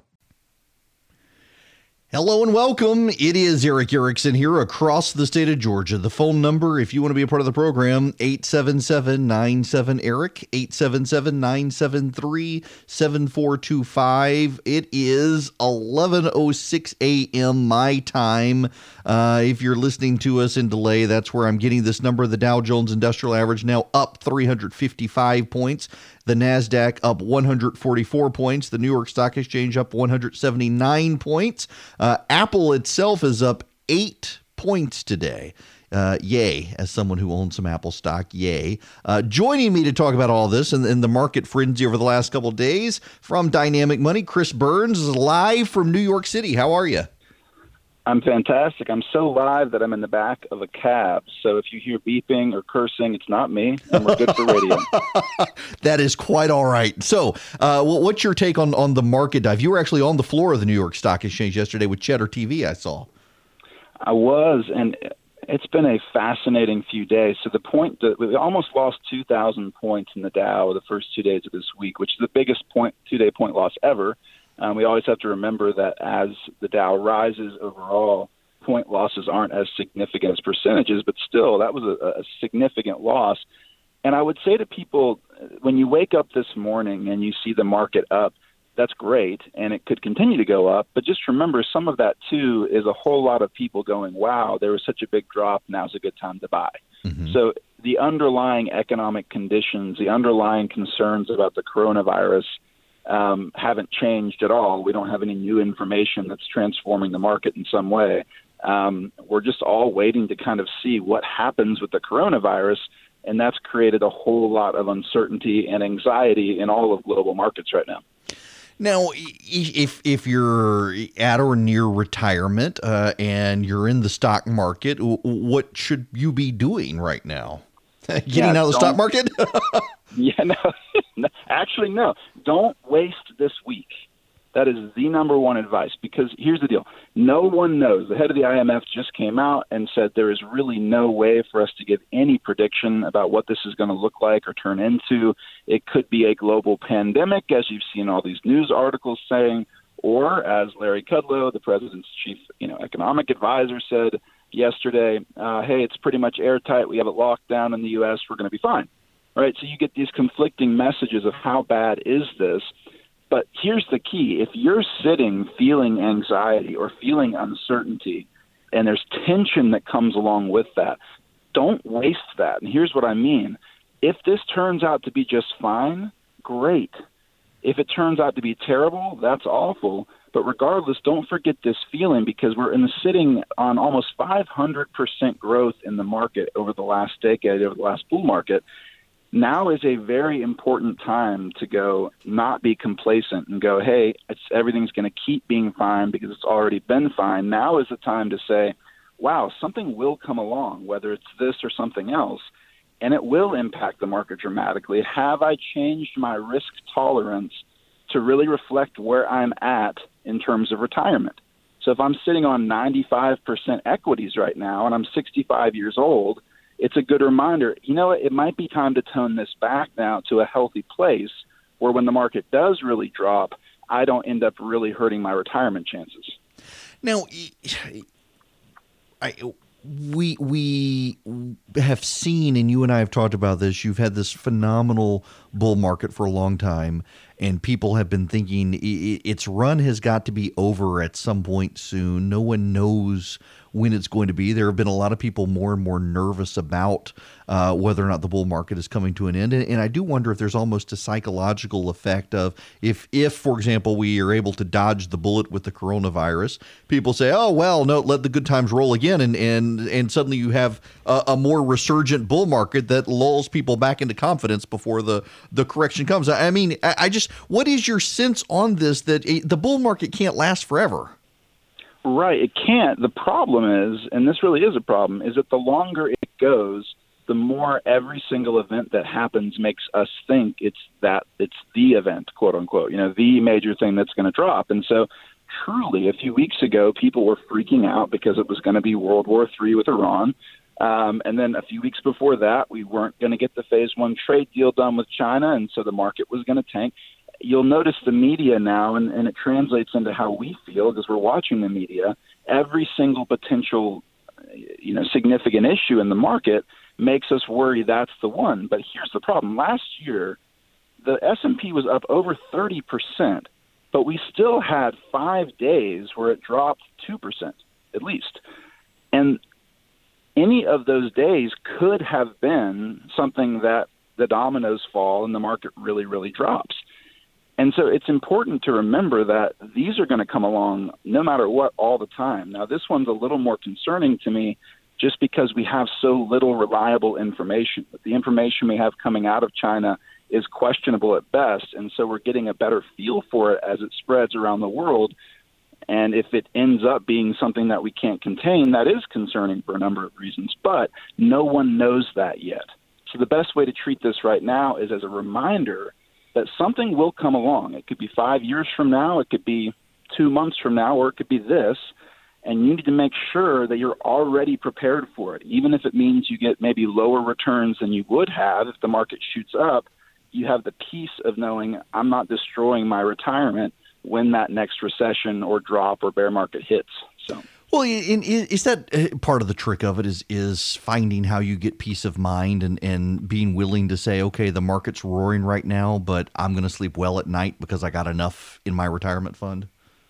Yeah, and it's really how much risk am I taking? That is the number one issue. It's not take all of my money and go to gold or go to treasuries, which you see people do right now. Even though that's attractive, the reason that's attractive is because we long for certainty. And so when we sit in the tension of going, nobody knows, when the head of the IMF comes out and the National Monetary Fund and says, hey, we don't have enough information to make any sort of predictions on this, then we're all left just going, I don't know what's going to happen. And so I would like to change that. So I'll make this significant change. And in the short term, I'll feel better. But selling everything you have right now is like selling all your clothes at a garage sale. You're not getting what they're worth. And so the key is really going, can I adjust to a healthy place in the stock market where I'm taking a risk that I know, even in the worst case scenario, isn't going to wreck my retirement? And now I feel confidence, and I'm going to stick with that regardless of what the market does today or tomorrow. Well, in full disclosure, for those of you just tuning in, I'm talking to Chris Burns from Dynamic Money, who fills in for me as my financial advisor, and he wouldn't let me yesterday. I proposed cashing out my 401k and buying lottery tickets, and he wouldn't let me, using the argument that my wife would be mad at us. I said, if you include me in it, like a Nicolas Cage, it could happen to you moment, then I'm up for it. I just think your wife might come after both of us. That is very true. She would, and she can be scary at times. Now, I want to ask you, you are in New York City, and my understanding is you will actually make an appearance on Fox Business tonight.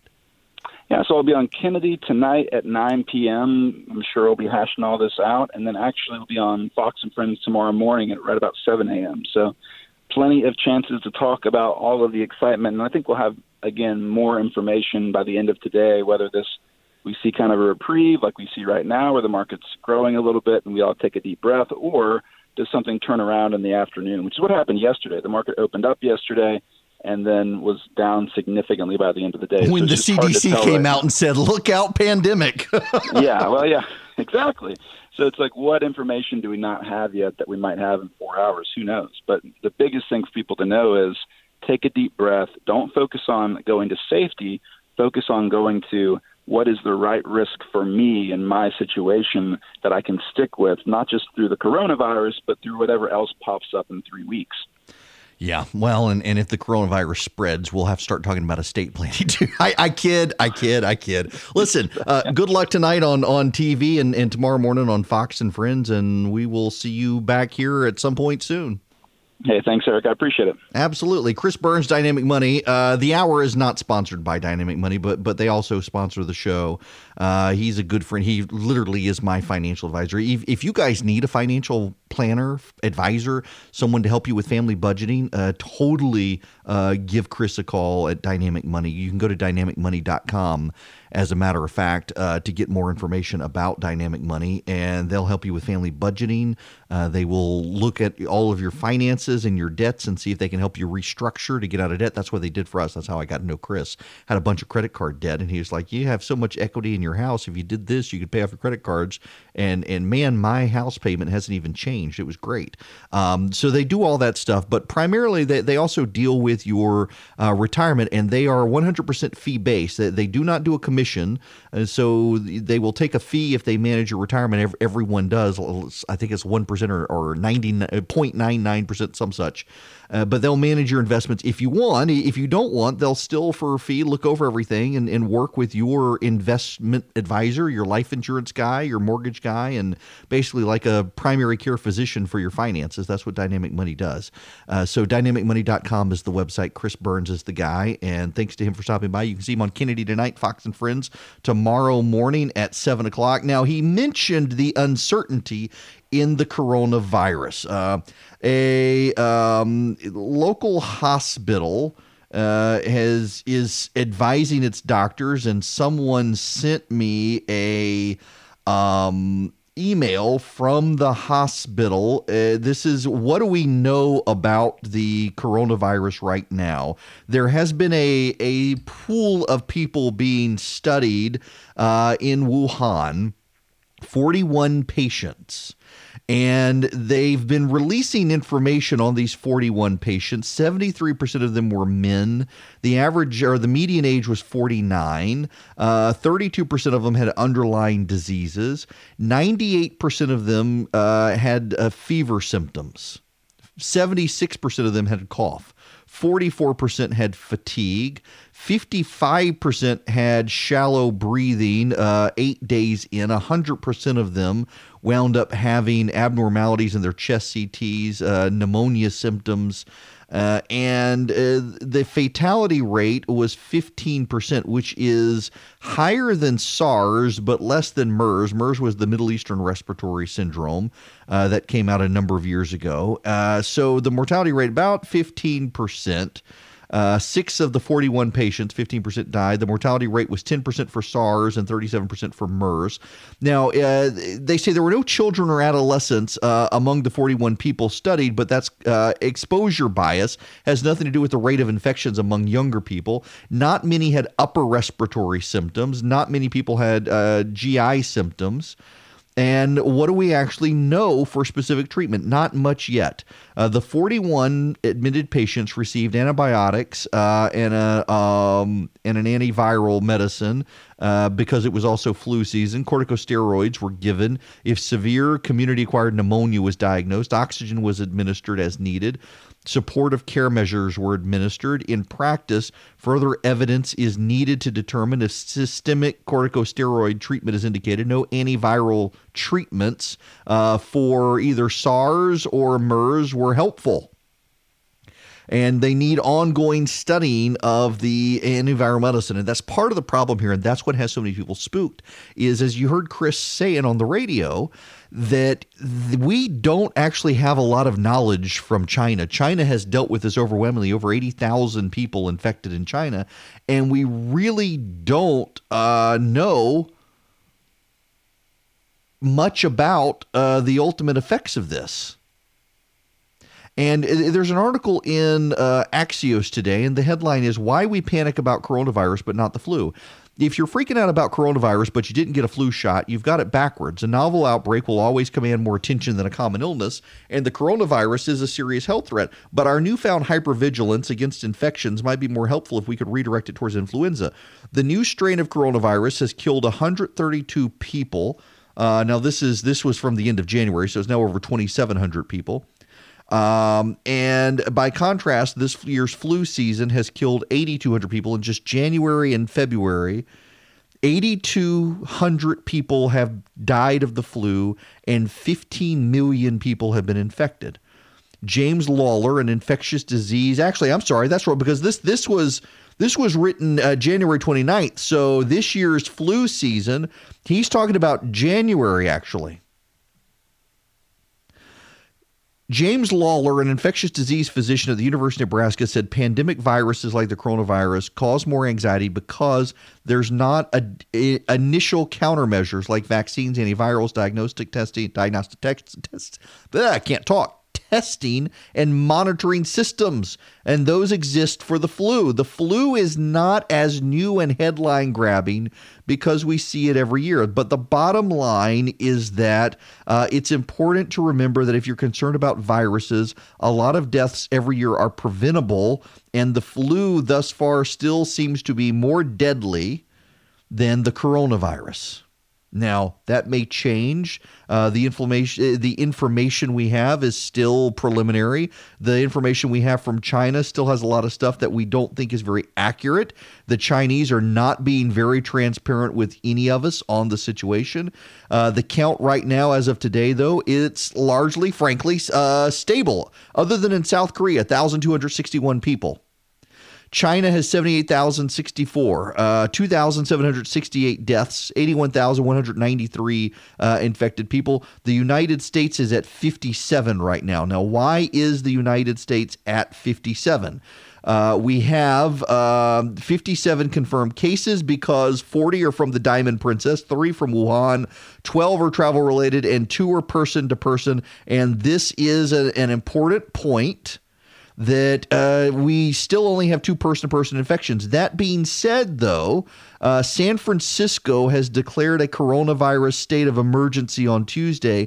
No residents have tested positive for the virus, but 3 people have been treated for it in city hospitals. There remain thus far only 2 known person-to-person cases of the coronavirus in the United States. San Francisco, by the way, has a lot of health problems. The coronavirus is not one of them. They do actually have very competent emergency personnel dealing with the issue in San Francisco. Because of the high population of Asians in San Francisco, they were getting ready for it pretty quickly, thinking people would come from China to San Francisco, and so they've been prepared. We'll see if that preparedness lasts for them. I want to read you a little bit of this from National Journal. It just hit the wires from who wrote it? Drew Gerber and Zach Cohen. Besieged on 2 fronts in Georgia's Senate special election, Senator Kelly Loeffler has ignored the slings and arrows of her critics while she introduces herself to the voters who will determine whether she keeps her seat in November. The National Republican Senatorial Committee, the Club for Growth, and a forthcoming outside group are focusing their fire on Loeffler's Republican challenger, Doug Collins. While her allies play offense, the senator is free to spend her time and the millions of dollars she's loaned her campaign assuring voters and interest groups of her conservative credentials. I think it's really nice to see a woman take the high road, said Susan Myers, a Republican strategist based in Atlanta. She doesn't need to get in the gutter with men who are used to playing gutter politics. That's really appealing to independent voters and to moderate Republicans. For Loeffler, the goal over the coming months before the November 3rd all-party election is to introduce herself. Loeffler was appointed by Kemp, et cetera, et cetera, et cetera. I'm making sure that people know who I am, know my values, know what I'm up here fighting for, Loeffler said in a brief interview on Capitol Hill. I'm an outsider to Washington, so I know I have to define myself. According to her campaign, Loeffler's message is reaching voters through visits in Bartow County and Macon, sometimes via private jet, an advertising strategy of nearly $4 million. Loeffler is sharing her story as a lifelong conservative. She's omnipresent. You can't turn on the TV or computer screen without seeing her on message, said Brian Robinson, founder of Robinson Republic, former aide to Nathan Deal. The limitless bucket of resources is going to have an impact. Robinson, who isn't affiliated with either campaign, said Loeffler and Collins both understand that locking down Trump supporters is key. University of Georgia poll said 40% of registered voters weren't familiar with Loeffler, the same percentage that said they weren't familiar with Collins. Now, it is a University of Georgia AJC poll, but still. In any event, she is spending big bucks to make sure people know she's a conservative, and it's working. Her name ID is coming up in the state. Spending money helps, but there's a catch when we come back.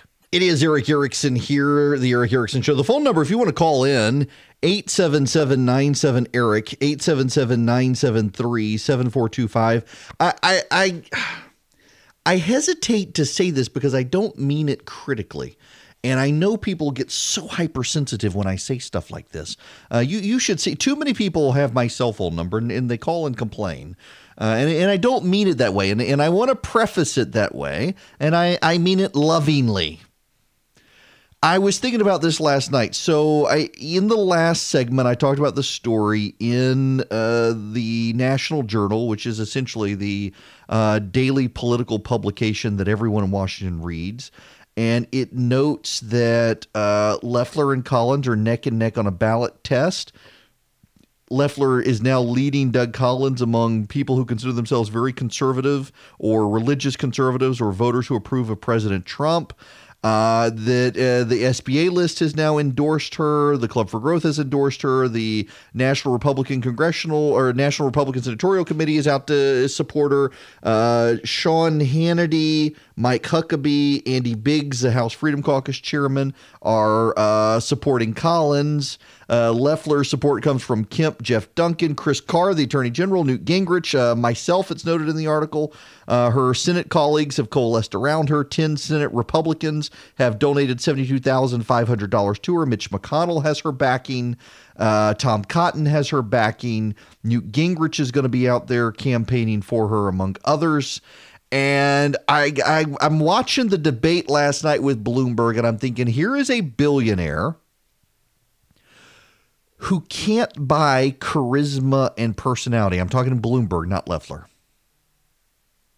Mike Bloomberg, can spend $500 million on an ad campaign and several $100 million on his campaign and $1 million on debate coaching, and you can't buy him charisma and personality.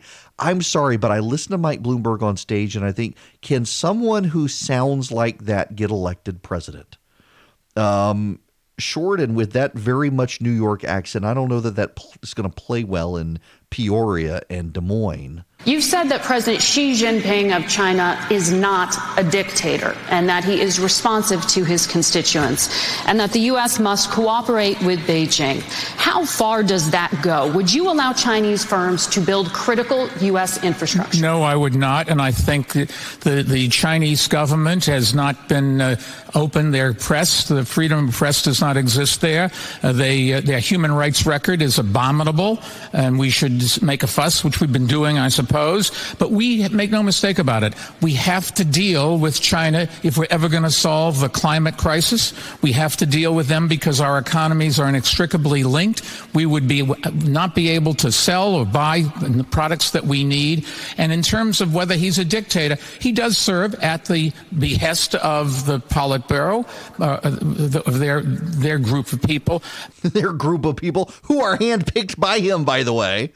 Do you really want to listen to him on the campaign trail? And that's one of the things it comes down to. You can buy your way onto a debate stage. You can buy votes. You can buy ads, but you can't buy charisma and personality. And I bring that up because it is a general consensus, and I'm not talking on a turn. It is a general consensus that while Loeffler's ad campaign introduced her overwhelmingly to the public in Georgia, her personality came across as stiff. and that she doesn't come across as comfortable in her ads, to the extent that some of the ads now have voiceovers of a clearly Southern male voice talking about Kelly Loeffler and all she's accomplished and all she's going to do and what a conservative hero she is. And that's fine. That's the way to do it. If I was her campaign consultant, I would advise doing that. But I would also advise trying to find a way for her to be comfortable. For her to come out of her shell, because it seems with Bloomberg, it doesn't strike me as Bloomberg has a shell to come out of, because he's a jerk to begin with. I mean, he just comes across as unpleasant and angry at all times.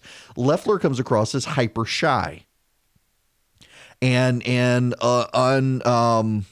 overwhelmed right now. And trying to get her comfortable and trying to get her relaxed and trying to get her back in her own words that don't sound stiff is something they're going to have to do. But again, no amount of money can really buy that. You can get some good people to help. And I mentioned this before, when I was a campaign consultant, it's one of the things I had to do with a couple of clients. One in particular, who was very, very stiff on the campaign trail, was great one-on-one, an incredible politician one-on-one, but did not come across well in front of a crowd.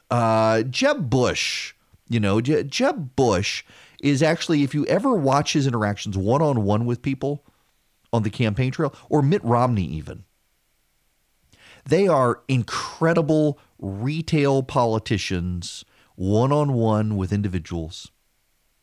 But on a stage, in a commercial, in front of a large group, they're kind of stiff. They've gotten better over the years. And that's something the Loeffler folks have to be mindful of. And I know they are. And I know they're working on it. That's to some degree why they're limiting her availability right now is they're spending all their time working on that. And they've got to, and that's wise, that's smart. It's what they need to do. But it is also something that it strikes me when I think of Bloomberg, that Bloomberg thinks now he can come on stage and kind of command it because he's Mike Bloomberg, he's the mayor, and he can do this, and he can just say what he wants because he was the mayor of New York. I do have to tell you, he tried to claim that he gained his leadership abilities standing on the rubble of 9/11, which is just, it is a infuriating line. The New York Press Corps, I'm told by a reporter from the AJC, that the New York Press Corps audibly groaned when Bloomberg made that line. And that's going to be problematic. And then y'all, just the debate itself, it was a mess. Here's Norah O'Donnell with one good line against Bernie Sanders last night. Good. Senator Sanders, the cost of your agenda. Yesterday, you released information about how you will pay for your major proposals, but not all of your details are clear. You've proposed more than $50 trillion in new spending. You've said Medicare for all will cost $30 trillion. But you can only explain how you'll pay for just about half of that. Can you do the math for the rest of us? How many hours do you have? 2. That's the problem. No. Senator Sanders. That's repeat. Yeah. Well, basically asking Sanders if he can do the math. That scored probably more points on Sanders than Mike Bloomberg tried to score on Sanders. Buttigieg, again, as I mentioned in the first hour, he had the strongest points against Sanders, but the whole thing was too chaotic for anyone to really be able to get a handle. The whole thing was too chaotic for anyone to really be able to engage and take on Sanders, because the moderator, I don't even want to play any more clips of the debate because it was so chaotic. It's going to give us all a panic attack listening to everyone yell over the moderators and yell over each other and hog for time and raise their hands. I thought it was very funny. Pete Buttigieg kept his hand in the air half the night and they wouldn't call on him. And finally, he's like, I guess I'm going to have to talk over the old geezers to get my point, to go after Bernie Sanders. It was something. I don't want to stick on this. I do want to tell you that there is a story out, also in National Journal, but I've seen it elsewhere as well, in National Review and others. The Democrats have decided to declare Georgia a battleground state for 2020, and Texas as well. The Democrats believe they can pour money into Texas and Georgia. And you know what that means? You're about to start getting a lot more calls and mail. By the way, if you want to be a participant of polling, my buddy Logan Dobson has made this point before. The most powerful people on planet Earth are the people who have their cell phone number in their voter registration file, because you are the people who will get the polls. If you want to become a powerful, influential influencer in American life, go update your voter registration file at your local county office and put your cell phone number with it. And you'll start getting polling calls. You will. Because I get polling calls, and I can't actually take the polls because one of the disqualifying questions they ask is, are you a member of the media? And technically, as much as I hate to admit that I am, I technically am, and they don't want to talk to me. It's like when the Nielsen folks call and they say, are you in broadcast? I'm like, yeah, I can't talk to you. Got to hang up now. The Nielsen folks, you're not allowed to talk. I actually had a Nielsen person show up at our door and had to explain to him. It's like, dude, I can't talk to you at all. Nielsen, they do the ratings for TV and radio, Nielsen families. They used to be just TV, and now they do TV and radio. It's like, I can't talk to you. Get off my porch. Poor people. He was flustered too. He wanted names of people. It's like, dude, I cannot do that. Go away. In any event, this entire thing is just it's farcical that the Democrats now think that they're going to pour money into Texas and Georgia. And here's the thing. Let me go back to the Buttigieg clip here. So I said I didn't want to play any more debate audio. I do need to play this because he makes a point. Again, this goes to the Texas-Georgia issue that we need to understand, because the Democrats, the establishment Democrats in the upper echelons of the Democratic Party, they understand this, and it's the base voters in the Democratic Party. It hasn't seemed to occur to them yet. It was 30, then it was 17. It's an incredible shrinking price tag. At some point has said it is unknowable to even see what the price tag would be. Now there are new numbers going. I'll tell you exactly what it adds up to. It adds up to 4 more years of Donald Trump, Kevin McCarthy as Speaker of the House, and the inability to get the Senate into Democratic hands. The time has come for us to stop acting like the presidency is the only office that matters. Not only is this a way to get Donald Trump reelected, we got a House to worry about. We got a Senate to worry about. And this is really important. Look, if you want to keep the House in Democratic hands, you might want to check with the people who actually turned the House blue. 40 Democrats who are not running on your platform. They are running away from your platform as fast as they possibly can.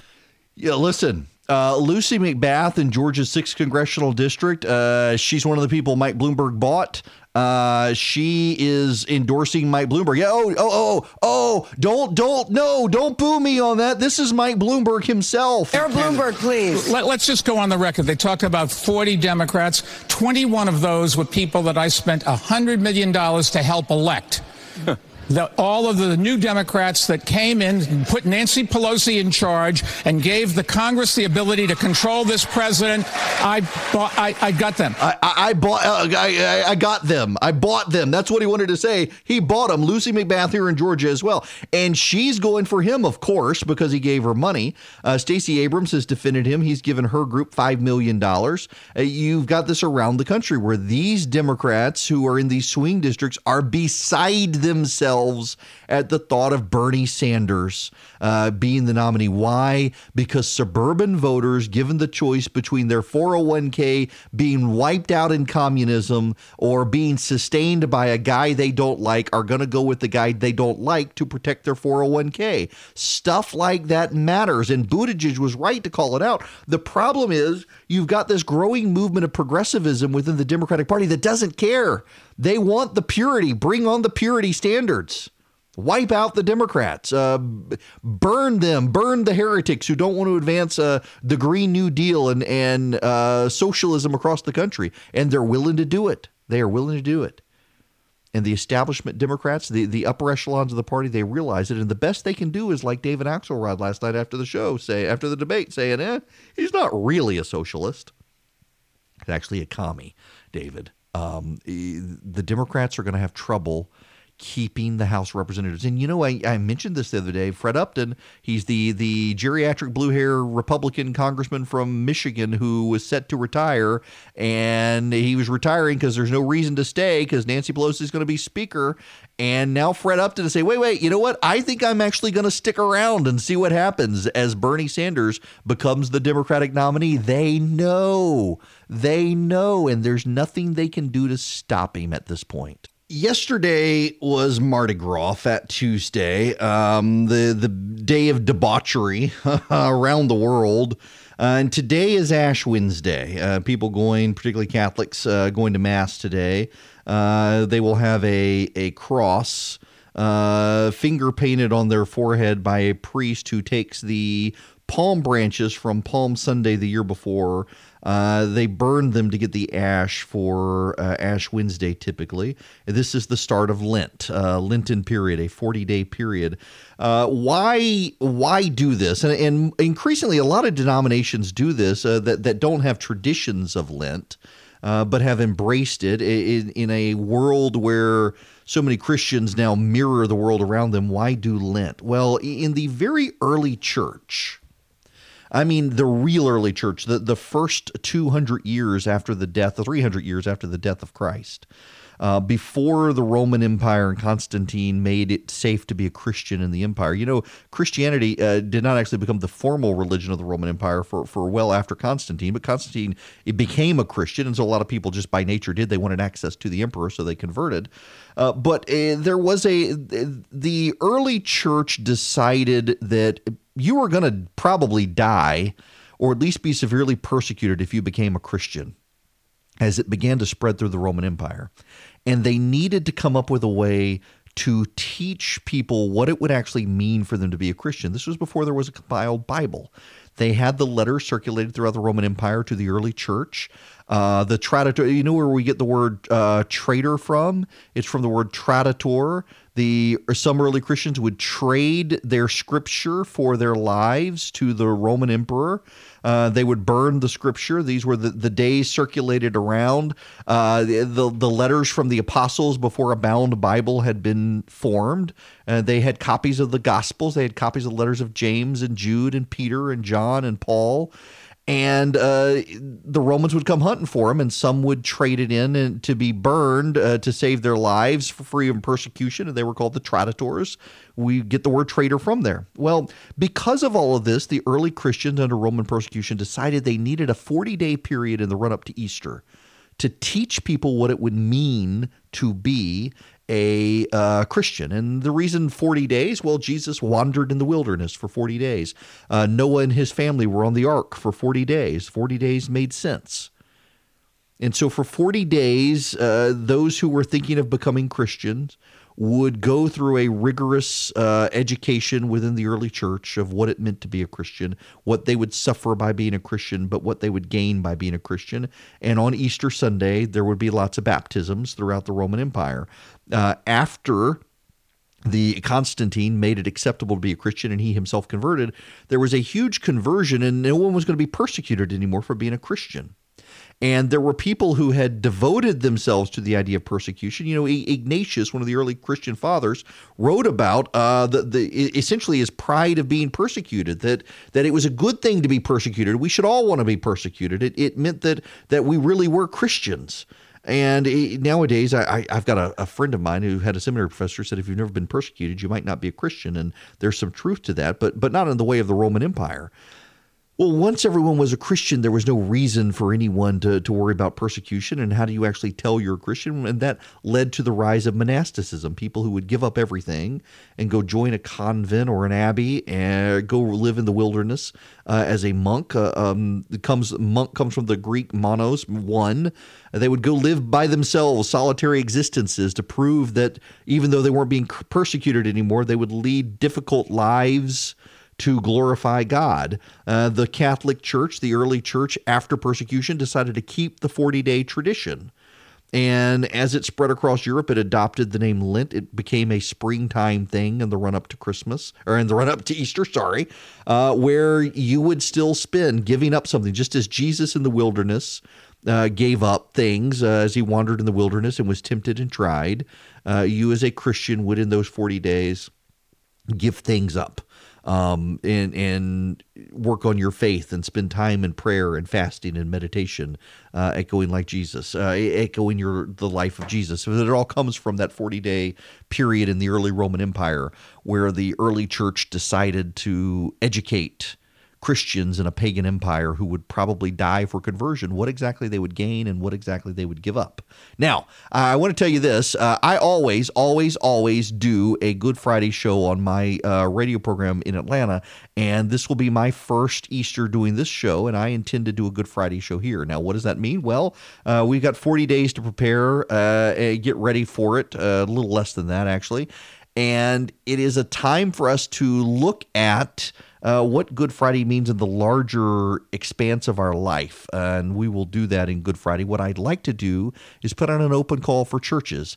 If you are in Georgia, you got a church, you do good music, and you want me to listen to it and see if I can weave it into the show for Good Friday, let me know. You can drop us a line, eric@theresurgent.com. And I will listen, I try not to be too religious on this program. I am an evangelical, but it's more of a political news show. But there will be topics that we weave in over the next few weeks as we think about these and the run up to the most important anniversary of the most important weekend in human history. And even atheist scholars agree it is the most important weekend in human history.